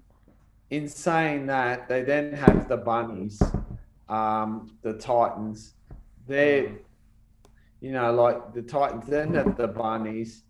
They then have the Storm. They've got a tough end from memory. They then got the Knights. That could be the game. Round 24, 26th of August, Thursday night at 7:50. That could be the game that dictates who gets 8th. Really interesting. You nominated, Shane, the last 2 spots in the 8 to be the Sharks and the Knights.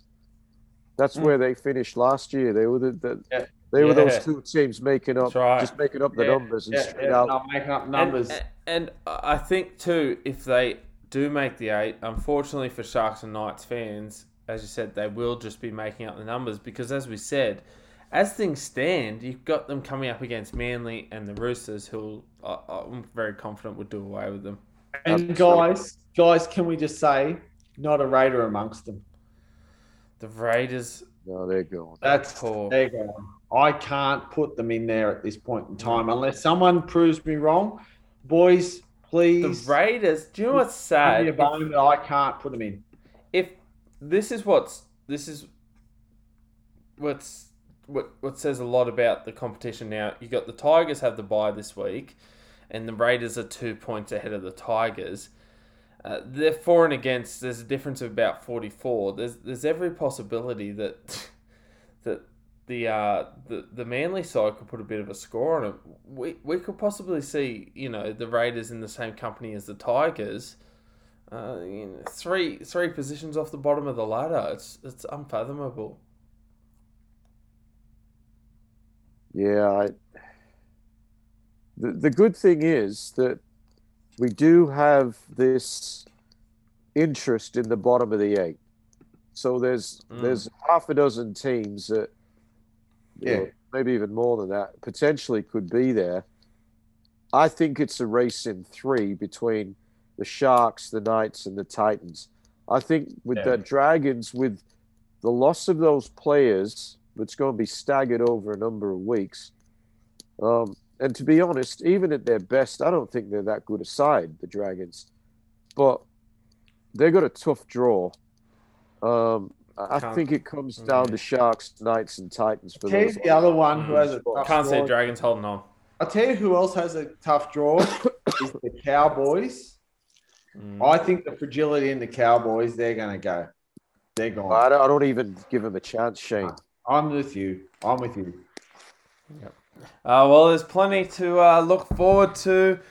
It's definitely a lot to see unfold this week. We only had the 4 games, but there's plenty to talk about. There's a lot of implications in regards to rugby league.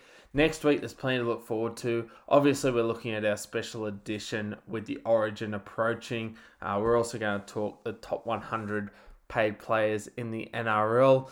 But look, in regards to this week, there was so much to talk about on and off the field. We really enjoy you sticking with us. If you're still with us now at 3 hours and we're just ticking over to 7 minutes, you're an absolute superstar. We appreciate your support. And we do appreciate it. The thing is, you can stagger because it's a podcast. You do what you don't want. have to go, for the whole, and I do that myself. Like I'll listen to a bit here and a bit there as I go for a walk.